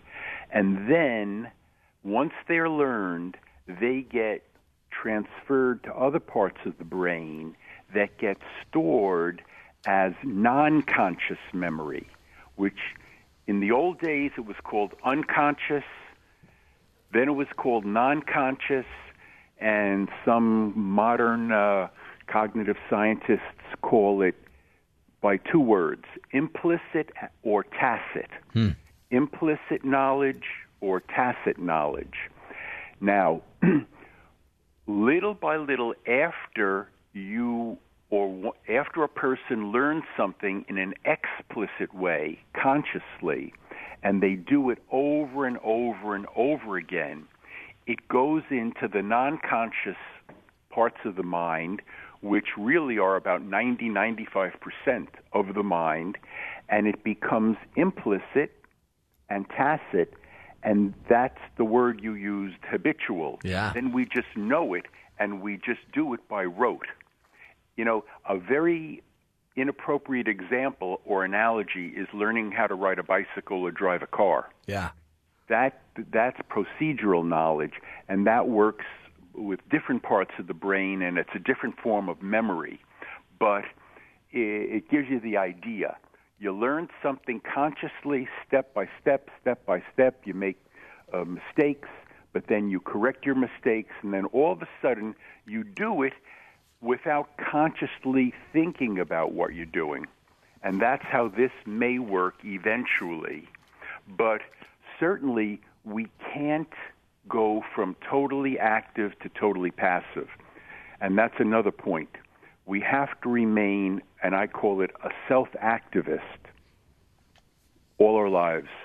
We have to be active. We have to be a self-activist and take active initiative for ourselves and everything around us. I love that term. That's what I love about what you do, Frank, because you create so many awesome new terms and words. A self-activist, I believe we are here to act and not be acted upon. And you're saying we have to constantly be leading this, actively leading our mindfulness, our emotional intelligence, and really, in the end, creating this authentic integrity. The name of the book is Making Sense of Emotion, Innovating Emotional Intelligence. Dr. Frank Ninivaggi is its author.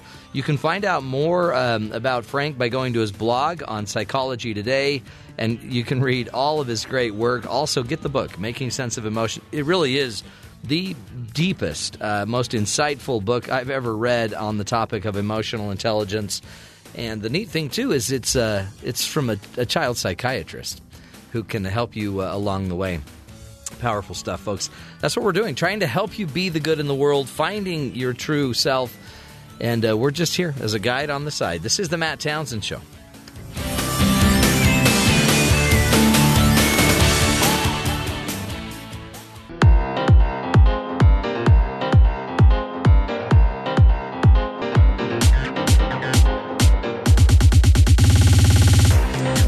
Yeah, folks, it's time to talk February babies. And apparently, if you have a baby in February, there's something special about your kid. Is that true? What about me? Is there something special about me it's my kid? When were you born? Well, my kid was born in February. Yeah, no, nothing special about you. Sorry. Just super average like the rest of us. We're all just a bunch of averages. Except for Terry. Yeah, so what's the news? Great, thanks. So legend has it the February babies have been getting shorted a full birth month. Yeah. Ever since ancient Roman Emperor Augustus Caesar stole a day from February to add it to August, because, it's his name. Thanks, Caesar. Yeah, thanks, Caesar. Nonetheless, studies show that parents of February babies can rest assured that their leap year offspring, as the story goes, have more to celebrate than fear because of their birth month. Studies suggest February babies may be taller and smarter compared to their summer-born peers. February babies are longer and heavier at birth. They grow to be taller by the time they turn 7, according to data on 21,000 boys and girls worldwide. Yeah. Big kids similarly score higher on neurocognitive tests, also, although it's important to note that not all scientists agree that February babies are taller. One even larger study indicates that summer babies are, in fact, the tallest. So, depends on the study you want. Well, doesn't a lot of it just depend on what, are they supposed to be growing differently through the winter months? So you're having these spring babies? Yeah, who knows? I don't know. They tend to be more agreeable and more conscientious. Some studies show that February-born individuals have an increased risk for schizophrenia, but other research disputes that birth month has any impact on mental health risks. Yeah. I don't know what to believe about that. Yeah. So it says studies show they're more agreeable and conscientious than summer babies, but they won't gloat about it, and that's just not their style. Yeah. I love this stuff. Do you? It has no bearing on anything other than there's a statistical anomaly. Well, it doesn't. This seems to follow similarly, your zodiac sign. Yeah, there's some of that here. They'll probably grow up to be famous or a police officer. Yeah. Wow. He makes that sound negative, but he doesn't mean that negatively. That's the default. Terry and I I think we were both told at a young age we would probably be civil servants. There's evidence that people born in February are more likely to have careers as artists, as one study of celebrities found that February babies are more likely to be famous. Burt Reynolds, Ashton Kutcher, Harry Styles all share February birthdays, which seems to suggest February babies also have great hair. I love how Burt Reynolds was the first name on there. Yeah. They even can play a cop on TV. February babies can always be one in real life. Oddly, people born in February are more likely to become traffic cops, according to studies. It sounds like, by the way, Burt Reynolds, many would argue that's not his real hair. Some studies show there's an increased risk for sleep problems from February babies. Really? Okay. But they have a decreased risk for other serious diseases.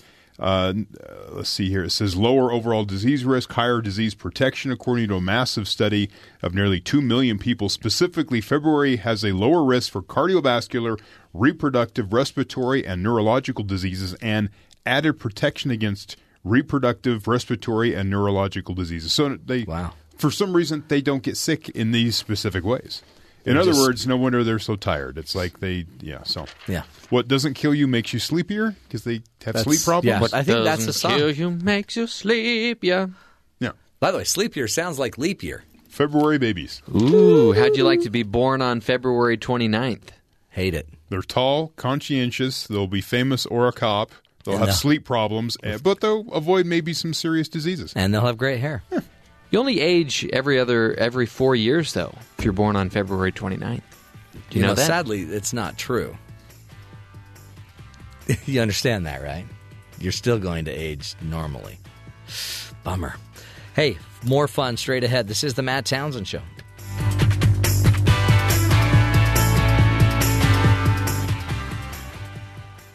BYU Radio. Talk about good.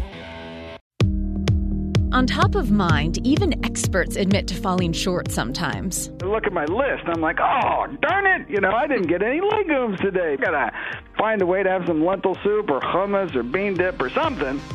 Entertaining and informative. Top of Mind airs weekdays from 5 to 7 p.m. Eastern on BYU Radio.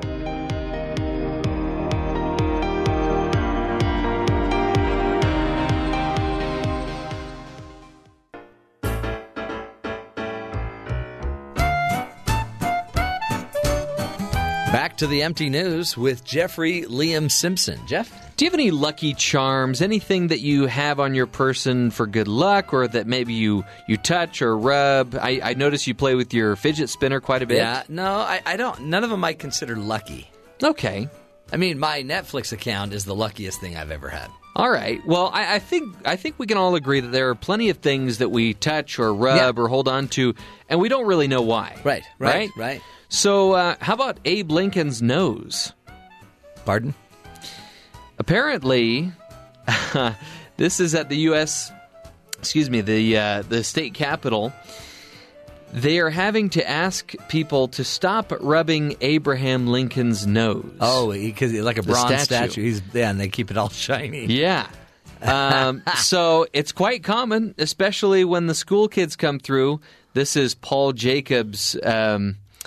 Let's see, what's his responsibility? I think he's in charge of looking over the statue. Yeah. Unfortunately, the constant touching of Abe's nose has worn away the protective patina. Patina? Patina, yes, yeah. Patina. So he's got like a gold shiner. Oh, my goodness, you've got it. It's not good. Now the state's keeper of the arts is considering putting a protective case around Abe. Josh Lofton with the Utah Department of Heritage and Arts says covering the art is the last thing they want to do.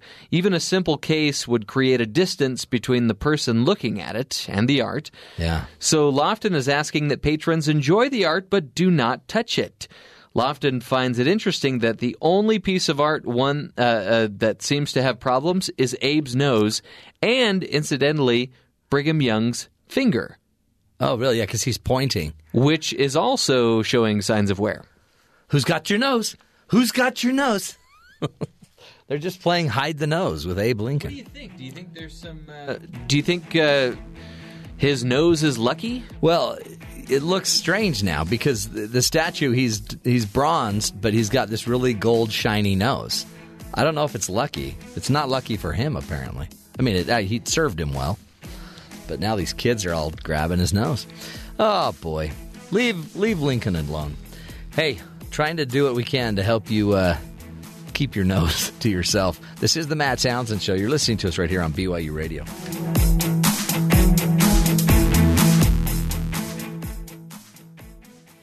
This is the Matt Townsend Show. Your guide on the side. Follow Dr. Matt on Twitter At Dr. Matt Show. Call the show at 1-855-CHAT-BYU. This is the Matt Townsend Show. Dr. Matt Townsend. Now on BYU Radio. BYU Radio. Good morning, friends. Welcome to the program. Dr. Matt here. It's hour number 3 of the show. If you have missed any of our earlier hours or any of our past episodes, you can go find our podcast archives and look at, and really, we've done 1,420 shows, I think, now. Yep. It's amazing. Just go dig through those archives. Diggity, dig. Go to iTunes, go to Stitcher, go to TuneIn. BYURadio.org is another place you can dig them up. You can print it out on transcript. I don't think so. Really? Because I put Palakiko to work on that. Yeah. What do you think he's been doing here for the past 6 months? Not transcribing our shows. Sorry. All right, I'll take him off if you want. Yeah. Do whatever you got to do with Palakiko. Hey, here's the deal. We've got only 1 hour to do all of the things we need to do. We need to figure out why the stock market's struggling. Bitcoin. We got to figure out why Bitcoin is slipping. Trump. It's a Ponzi scheme, according to a British banker. Really? Yeah. And so that's why it's interesting. Certain people won't invest in it. I don't think Warren Buffett, none of those guys are going near it. No. Too volatile. It was 20,000 a Bitcoin. Now it's down to 6,000. Yeah, that's quite a hit. People in mortgaged homes to be able to purchase. They ought to call it Hitcoin. Don't do it. What? They ought to call it Hitcoin.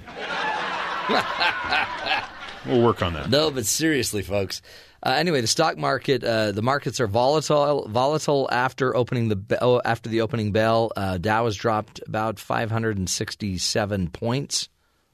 Again, who are you going to call? Ghostbusters. You were going to say Trump. You think so, huh? Yeah, probably. So it's what's going on. We'll I'm sure get the latest and the greatest headlines on that. Plus other news going on around town. It's funny. We've seen so many stories about the Super Bowl, but now we're finding out that it was only about 103 million people that watched, and it sounds like people are disappointed in that number. Those numbers are pitiful. They're really not. It's 100 and something million people. It's the 10th most watched show in the history of TV records, I guess. But what was the highest last Super year's Bowl Super Bowl ever? How many? 114. Yeah, but the fact that they're comparing it to other more popular Super Bowls means that they're asking the question, what have you done for me lately? You think that's what they're doing? Oh, yeah. But it's also after a pretty difficult year with the NFL. A lot of complaints about boring games. Do you think people boycotted the Super Bowl because of the whole kneeling thing? No. I think people are finding other entertainment. I think someone baited them before the Super Bowl into thinking that was going to happen. Yeah. But then the president was busy, so he moved on. Well, and like we talked about, I had a lot of people at my house that were talking during the Super Bowl. Rude. So of the 102 million people, how many were actually watching it? That's a great point. Some were talking. Some I'd have to say, "Hey, trying to watch this," and my mom got all mad, thinking I yelled at her. Don't yell at your mom. No, but it's so the numbers are coming out. 102 million people have watched, which is to me again that's pretty good. A lot they're saying are watching it streaming online. That's supposedly a bigger deal. 2 million people. Yeah, and it keeps growing. That's the biggest streaming number in the history of the Super Bowl. 2 million people. Who wants to watch it streaming? I mean, I get it if you're at a job or you're not home. And then they had problems with the streaming. Hulu, you could go to Hulu and watch it there, and it actually shut down for a while. And they send out a tweet or something. We're aware of some problems. We're trying to fix them. But relax, still. everybody. My issue with streaming is that for a lot of these streaming services, you can't pause the event because when you hit unpause, it jumps to live. Yeah. And I can't figure out how to get it to stay paused. Yeah. Yeah, it won't. They're trying to make you watch it, not pause. They're not there to entertain you. If you want to pause, get a DVR. That's what they tell you. I had one. I got rid of it. How'd that work for you? It's working out great. You're saving money. Saving money. Kids are watching less saving junk. Brain cells. No, they still watch plenty of junk. Okay. Because now it's just all on Netflix and Amazon. And they have plenty of junk on there. Oh, yeah. Yeah. Tell me about it. Okay, so let's get to the headlines with Terry. Terry, what else should we be paying attention to? Stock market open, dropped almost 600 points. Wow. Trump called people treasonous, Democrats treasonous that didn't stand during his State of the Union. His White House is now saying that was meant as a joke. Joking. It was humor. It's a joke. Come on, people. Relax, everybody. Can the president not joke? The Democratic response to the Republican memo from last week has been passed to the president, so he may, pass it. He may allow it to be released. He may not. I don't know. He's got 5 days, and they may shut down the government on Thursday. Okay, so not much is going on. Those are some of the bigger bullet points. Ongoing, Donald Trump Jr. sat for an exclusive interview with the Daily Caller last month, where he was charged with the familiar task of defending his father against allegations of racism. In the interview, which the Daily Caller published on Sunday, the president's elder son declared that the efforts to tar President Trump and his supporters with the brush of racism and sexism were terrible. The real shame, Trump Jr. insisted, is that frequent criticism of his father are in fact undermining the individuals who are actually affected by real discrimination. Besides, Trump said, his father is anything but a racist. The dutiful son noted that his father's various relationships with rap stars to provide the point. He goes, I know him. I've seen him my whole life. It's amazing. All the rappers, all his African-American friends, from Jesse Jackson to Al Sharpton. I have pictures of my dad with them. Trump is only accused of racism because of his political leanings, Trump Jr. claims, saying it was only until he got into politics that all of a sudden people said, oh, he's the most terrible human in the world. Well... And he knows rap stars, Matt. That is... Yeah, rap stars what? Like Eminem and Ice, No. Vanilla Ice? Does he know No. Busta? He just says he has pictures with problem, rap yeah. artists. Well, then he's obviously not a racist. What doesn't that really just say he's more socially connected? The guy knows everybody. It's just kind of a funny way of defending your dad.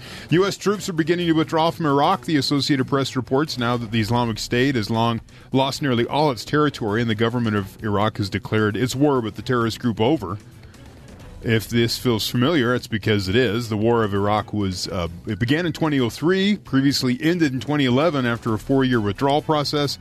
And this time, like last time, the drawdown will not affect a final end to the U.S. intervention in Iraq. Continued coalition presence in Iraq will be conditions-based, proportional to the need, and in coordination with the government of Iraq, said coalition spokesperson. In other words, don't expect a new end to the war to be quick, total, or permanent. Right. It's still ongoing.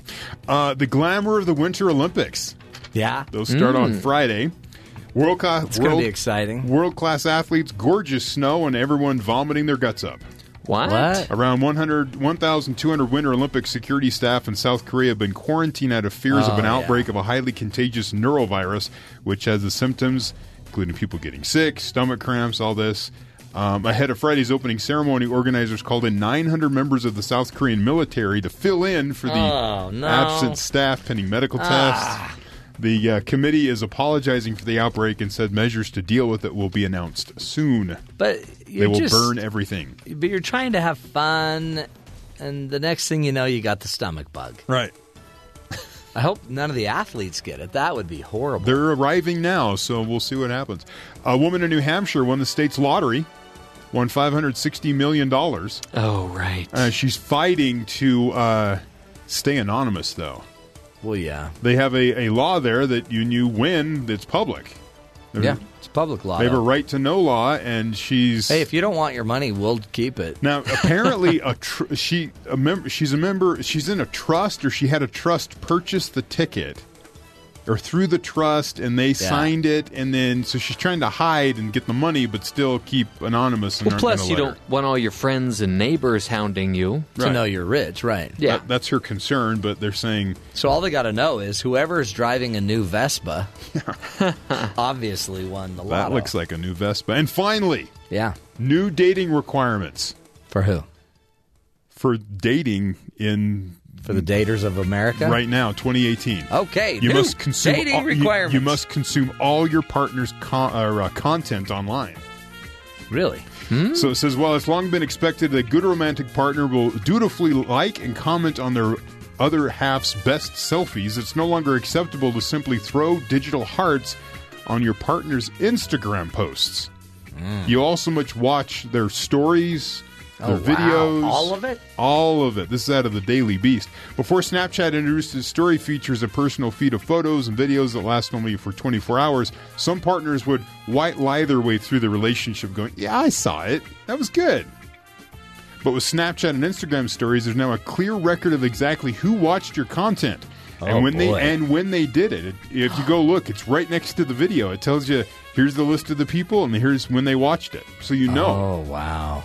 Instagram even recently rolled out statuses via Instagram Direct, so you can also see exactly when your partner last opened the app. You can kind of see their behavior. This feature changes have led to enhanced expectations around content consumption. It's now understood by many couples that to be a truly engaged partner, you need to regularly consume your partner's content and, most importantly, watch all of the stories they create. That's okay. It's easy to label people who care about this type of thing as shallow or narcissistic.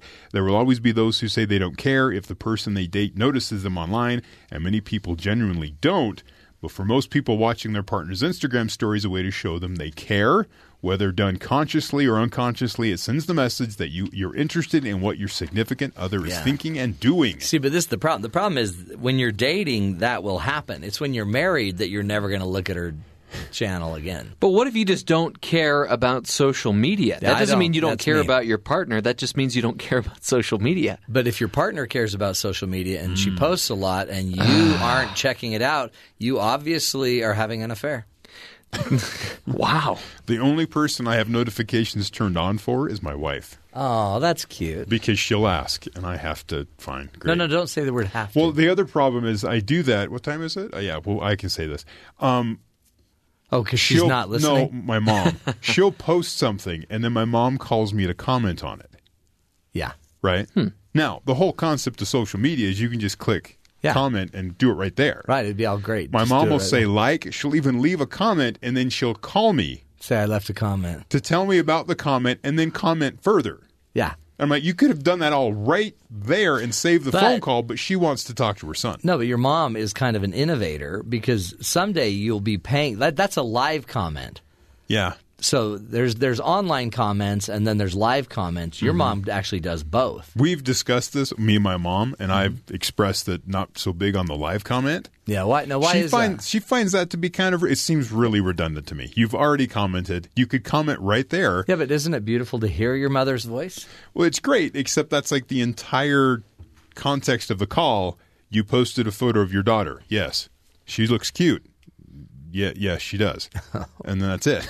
Do we have to be interested? Do we have to share the interests, all of the interests of our significant others? No. I mean, I just noticed I've been married for almost 10 years. You just noticed that? And I've just noticed that I often will start talking about a movie with my wife. Yeah. I just noticed the other day, my wife never starts a conversation talking about a movie.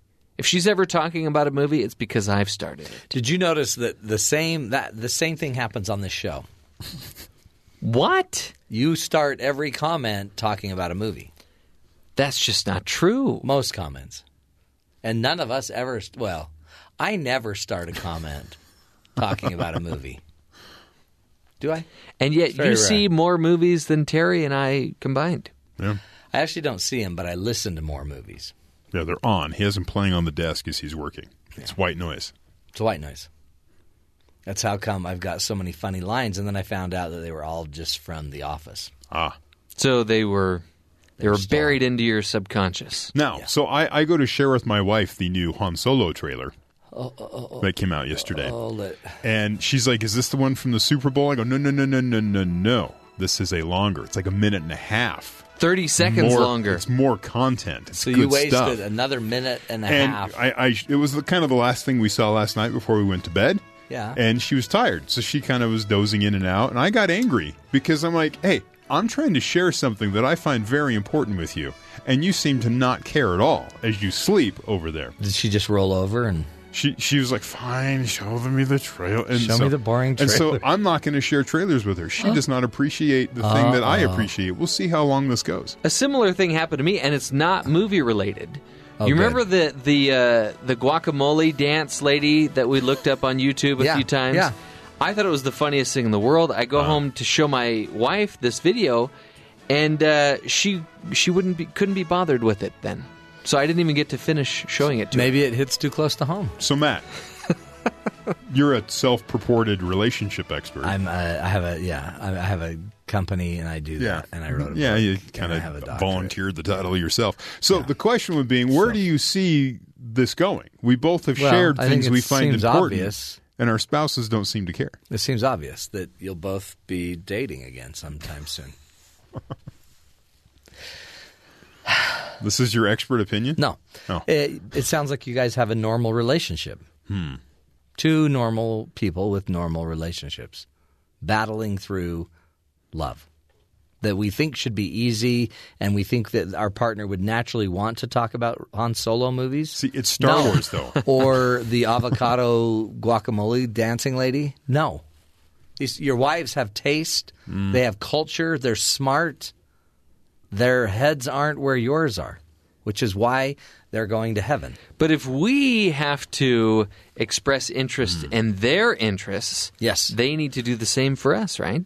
I don't know that I think part of the deal is you just, when they say, hey, do you want to watch this movie? Do you want to watch Downton Abbey with me? You're like, yeah. For sure I do. I can't wait to find out what the housekeeper's doing. So why we do that, just so you know, we call that a bid. So when they bid your attention, your job is to always turn. It doesn't matter what it's about. It doesn't matter if you're interested in it. It's a bid. The same thing would be true if she was bleeding out an artery and she turned to you. Do you see something wrong here? You ought to pay attention and fix it. All right? It doesn't matter if you're like, I just started making popcorn. You just turn and put some pressure on the artery. Okay. Another thing I noticed, I'm usually the one that chooses the movie or TV show. That's probably why you're losing her, because you have suggested 2 or 3 movies for me, and we're shooting about 50%.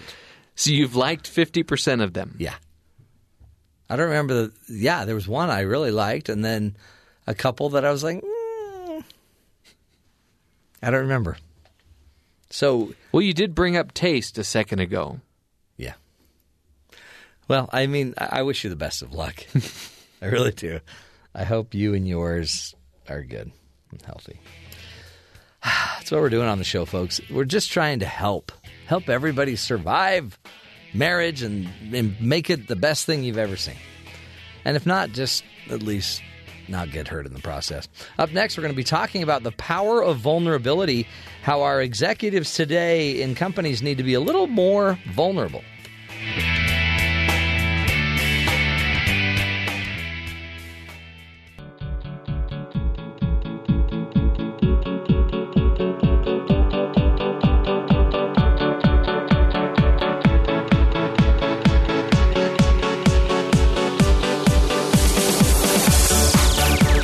In today's society, many people think that vulnerability is a weakness in leaders.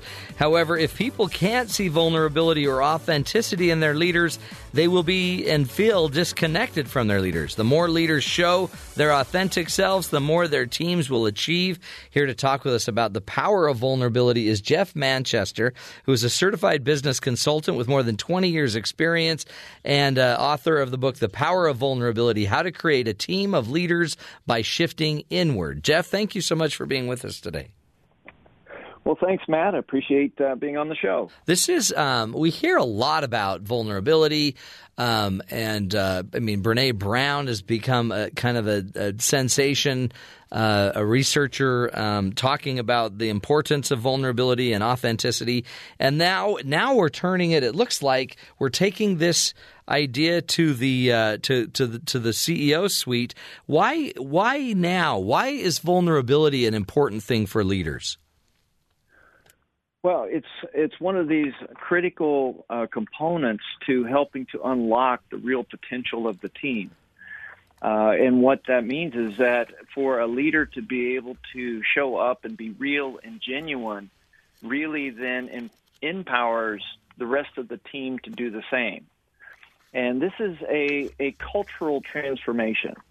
I think that many organizations look externally to how they can change their performance and increase sales or reduce costs, or how they can get into new markets, or what's the economic landscape. But this is an internal job. This is the culture of the organization. And if we can create a culture that ultimately builds a sense of trust and connection and safety for people to share, then we're going to get everybody's best ideas to come into the group. Interesting. That helps us to be a better organization. Because it used to be, I remember, you didn't see presidents cry. You did and if they cried, it was like, boy, here we go. But it really is an interesting point that there's something about vulnerability and having your leader be vulnerable that actually, I guess it humanizes them. What does it do exactly that makes us want to follow leaders? Well, it allows us to connect with them. If I am the leader that's bulletproof and always has, I feel like I've got all the answers, it's at some level it's hard to connect with them, because you and I both know that I might go through a period of time where I don't have the answers, and I'm like, what the heck am I supposed to do? But if my leader always has the answers, then somehow I'm going to have a hard time connecting with them. But if the leaders actually be able to be vulnerable and say, you know what, I don't know the best direction for us at this moment. We really need to brainstorm this. I don't have the answers here. I need to get clarity. I'm struggling with knowing just where our best investment will be, whether it's for human capital or for buildings. And, so if I can come in with a sense of I don't have all the answers, then people can connect to me as being human. Or if I'm going through, a personal or family difficulty, and I'm able to share that at an appropriate level with my team, people again can connect to me. But you're right. We're fighting decades of cultural, dissuasion from being transparent. There is no place for emotions in the boardroom. People play it close to the vest, meaning I'm not going to share for fear of how people might use the information if they know it. And all of that, right? All of that speaks to a fear orientation within the organizations themselves, rather than something that is really much more open and trusting, which now I'm looking to create synergy by sharing. I'm looking to create openness and transparency and to build a place where everyone on the team can feel like they can show up with their opinions and ideas and be accepted for who they are. Yeah. No, and it seems so needed in today's day and age, because really it's hard to even keep up the illusion that you can know it all, because we have so much information being shared and so much knowledge. But yet it also seems that so many of us are so afraid of being vulnerable. What do you see with the executives that you coach when you go in and talk to them about their need to be more vulnerable? Do they accept the idea? Do they embrace it? Or are they terrified by it? Well, I think you'll get a little bit of both. The first thing when you start talking about vulnerability at all, the key to this entire notion is, what is the environment that we're speaking about that I'm now meant to be vulnerable in? In other words, we have to make it safe enough for people to be able to share. And that's whether that's the leader or a member of the board or a member of the management team or anybody in the organization. They have to feel like they can share.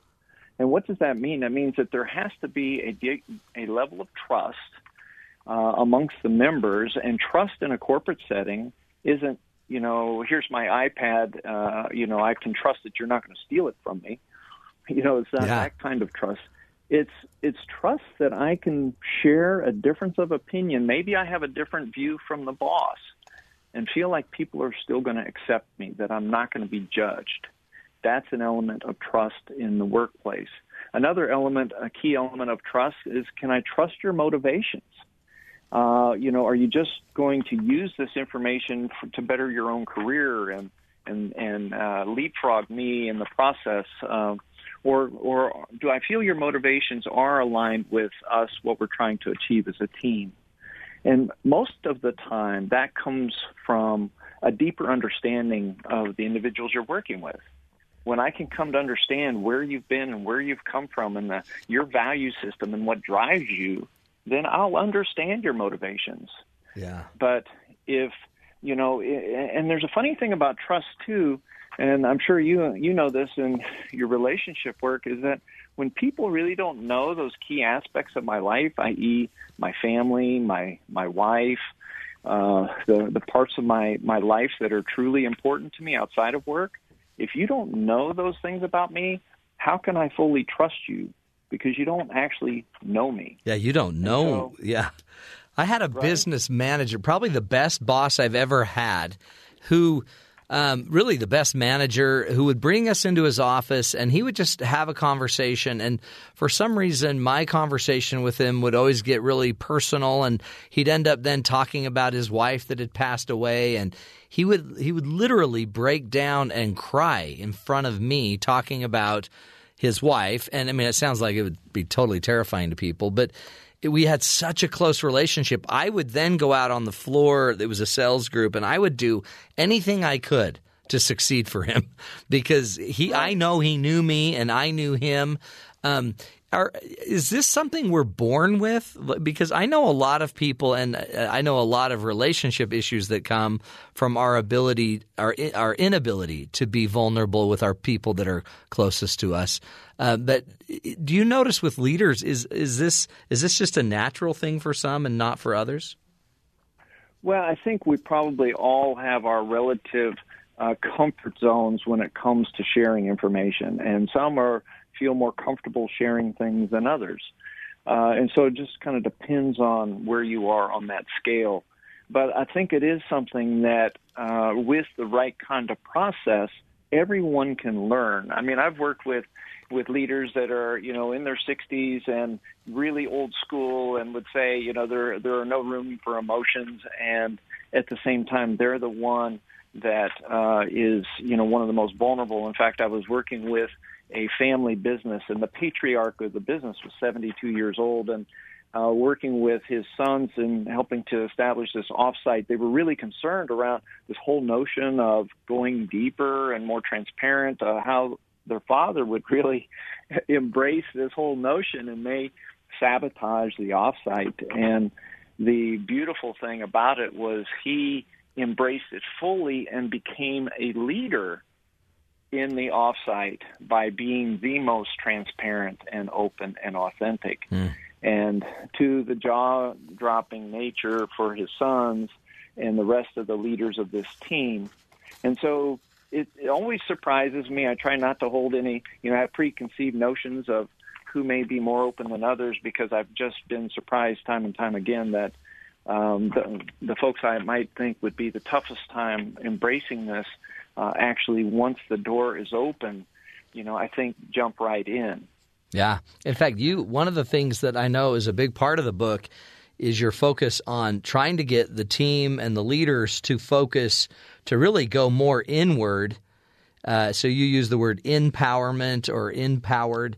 Talk about what you mean by going inward, and what are we trying to bring out that's already in us? Right. So, I think that there's a common term, empowered, E-empowered, that people can connect to. It's really the notion of, do I have the authority? Do I have the responsibility? Am I given, the opportunity to make something happen and feel like I can go and get something done? That's different from being empowered. Empowered, really, if I could maybe dive back to what your previous guest, Dr. Ninivaggi, was talking about, is this self-activist part of us, right?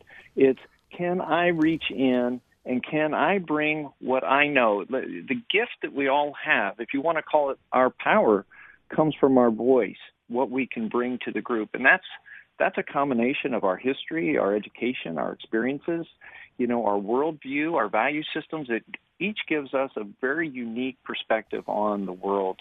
And that's the gift we each bring to the organizations we're working for. And so to somehow govern or squelch that voice is disempowering. And so we want to be fully empowered to bring our voice out to the group, to share what we see and know as our perspectives. They're not right or wrong, but they're true for us, and they're unique from our vantage point, or may be unique. And so that's the journey we have to take. And it's not an easy journey, because the first thing we have to do is work on some ways that we can build a safe place for people to do that. I guess that's it.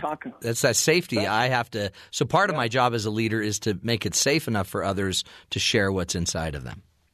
Exactly right.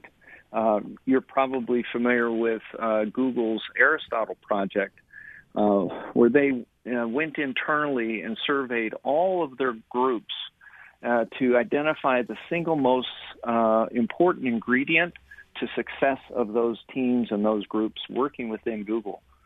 And the very interesting fact that came out of that is that the number one single most important factor was psychological safety. It's a term we don't think of in business, but it's absolutely something that I've been working with leaders and teams for 20 years, because I've seen the power of that in groups. I've seen the power of that in couples and in relationships. How do you make it safe enough for the husband and wife to actually step into sensitive conversations? It's the same thing at work. We have to make it safe, so that people can step in. And that's, I guess it's funny, because that is becoming a leadership skill. This isn't, remember, leaders were about numbers and data, but we're moving into this idea where no, leaders are about numbers and data and philosophy and a mission and purpose, but we also have to create the right space and culture to make every voice heard. Right, exactly. And a few years ago, the Harvard Business Review talked about 80% of a CEO's job will fall under the umbrella of emotional intelligence. That's staggering from when we, 10 years ago or 15, 20 years ago, where it was about the numbers and it was about the structure. So it's been a big shift. And I think that the trick for us as leaders is to begin to be really focused and intentional on how we create an environment that's conducive for people to share what they see, they think, their ideas and their dreams. I think we've all had those tastes where we've been a part of a team or a group where something extraordinary happens, right? That there's something that we all come together. We're aligned for a specific goal or activity, and in that alignment and connection and trust, that there's this beautiful synergy that happens. Well, if we can create a culture that's open to being empowered for everyone, then we can create that synergy on purpose, as opposed to waiting for that magical moment to happen. So that's the power that we can unlock, and the potential that we can unlock if we begin to shift how we approach our connection with one another, the opportunities to build deeper levels of trust and understanding with one another, and that gets us to a completely different level of performance. What can we do? I always ask for the one thing. What's the one thing that I can do as an employee that I can take to my business, whether I'm the manager or the leader or not, to actually start, being empowered, bringing these inside gifts and traits out, and being more vulnerable? Well, I think the first thing I would do is say, where do I catch myself saying, I can't say this, or I can't do this here, or that wouldn't be welcome here? In terms of where I have to find out where I'm actually shutting myself down. Where am I keeping my best ideas and thoughts to myself, and why? And then once I understand that, then I can make a conscious choice to try something different. And maybe it's putting my toes in the water before taking a deep leap in the deep end.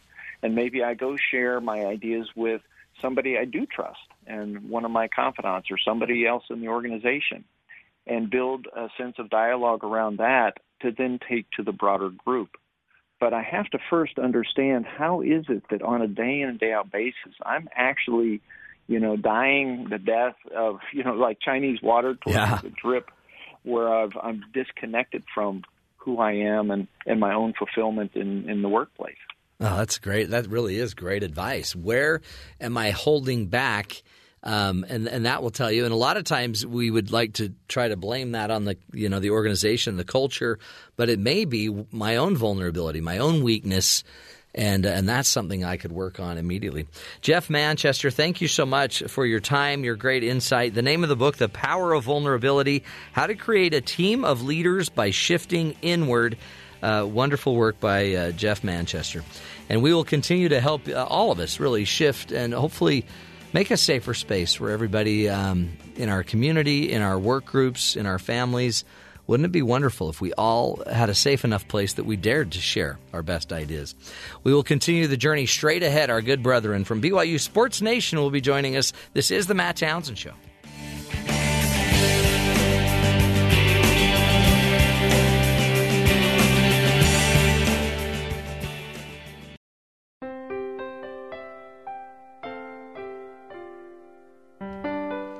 This is our pensive music, which means it's time to think and go down to two of the biggest thinkers that we have here at BYU Broadcasting. I was going to say in the world, but yeah, just here at BYU Broadcasting. Spencer and Jerem, and we're going to find out what's coming up on their show in just a few minutes. Hello, gentlemen. Deep Thoughts by BYU Sports Nation. Do you guys want to, what keeps you two up at night? Oh, questions like, children. Why did the kamikaze pilots wear helmets? Great question. Right? That is a great that material is stolen from who? Deep Thoughts, brought to you by BYU Sports Is it Nation. Brian Regan? Oh, no.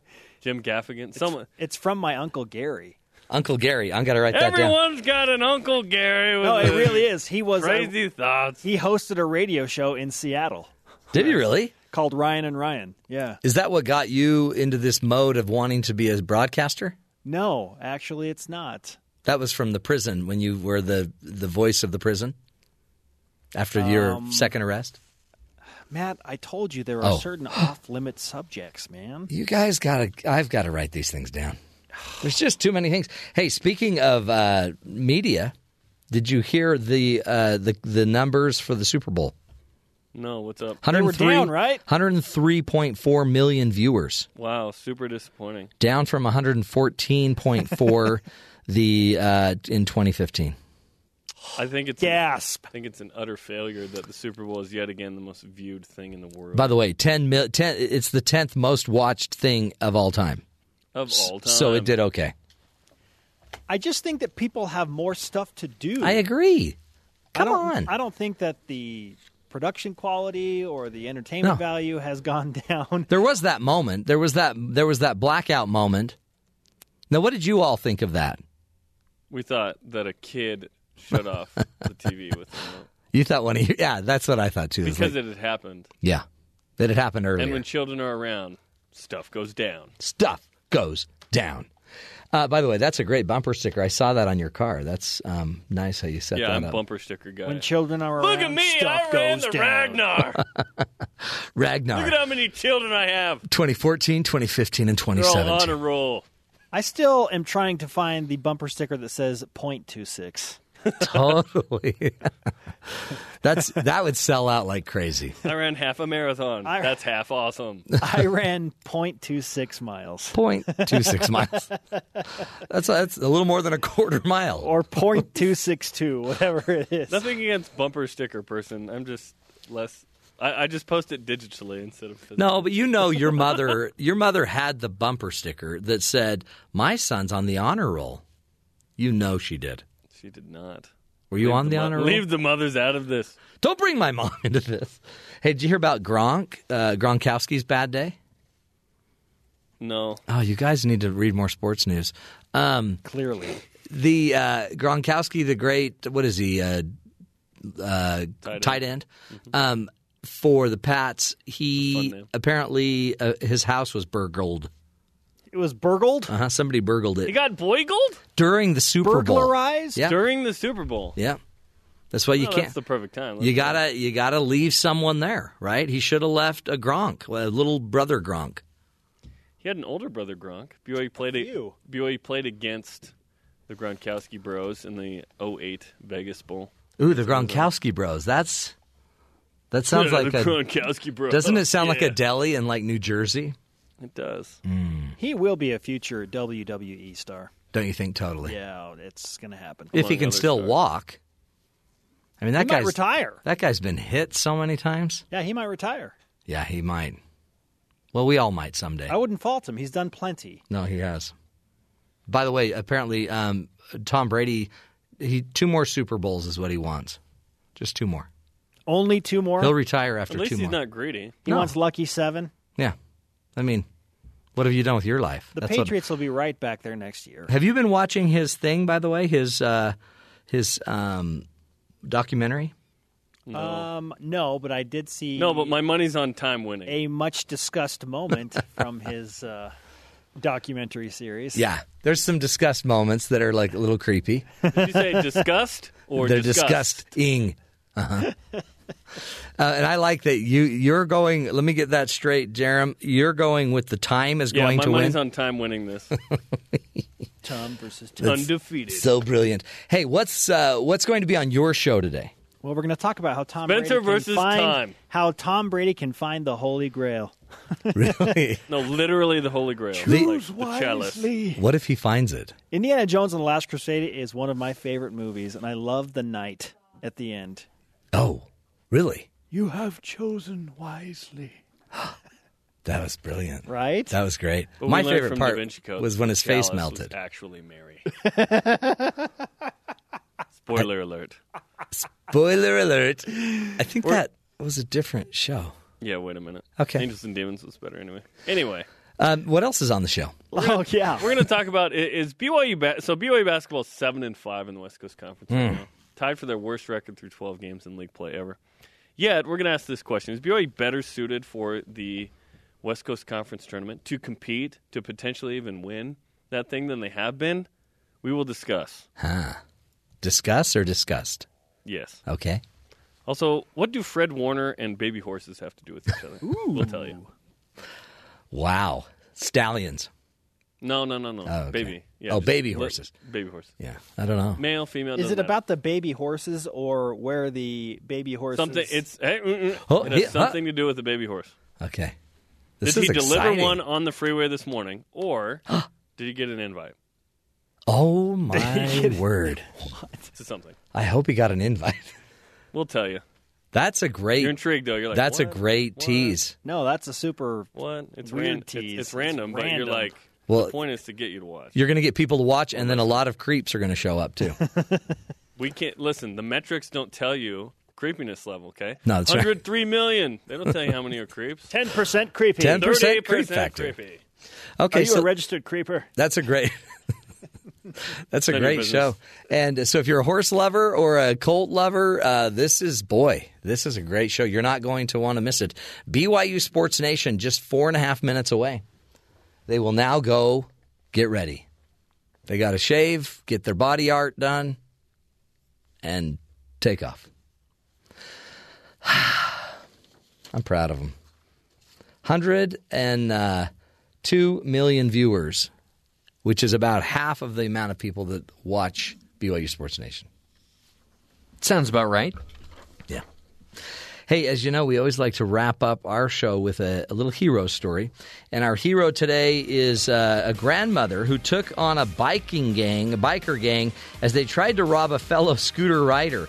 Rosemary Bodger, 80 years old, sprang into action after witnessing the ambush while out shopping. She was out shopping and she saw 2 men trying to steal another's moped. She attempted to prevent the pair from stealing the victim's moped by grabbing onto its handlebars. A businessman in a suit then arrives to help before a pair of builders brandishing copper poles force the pair to flee empty-handed.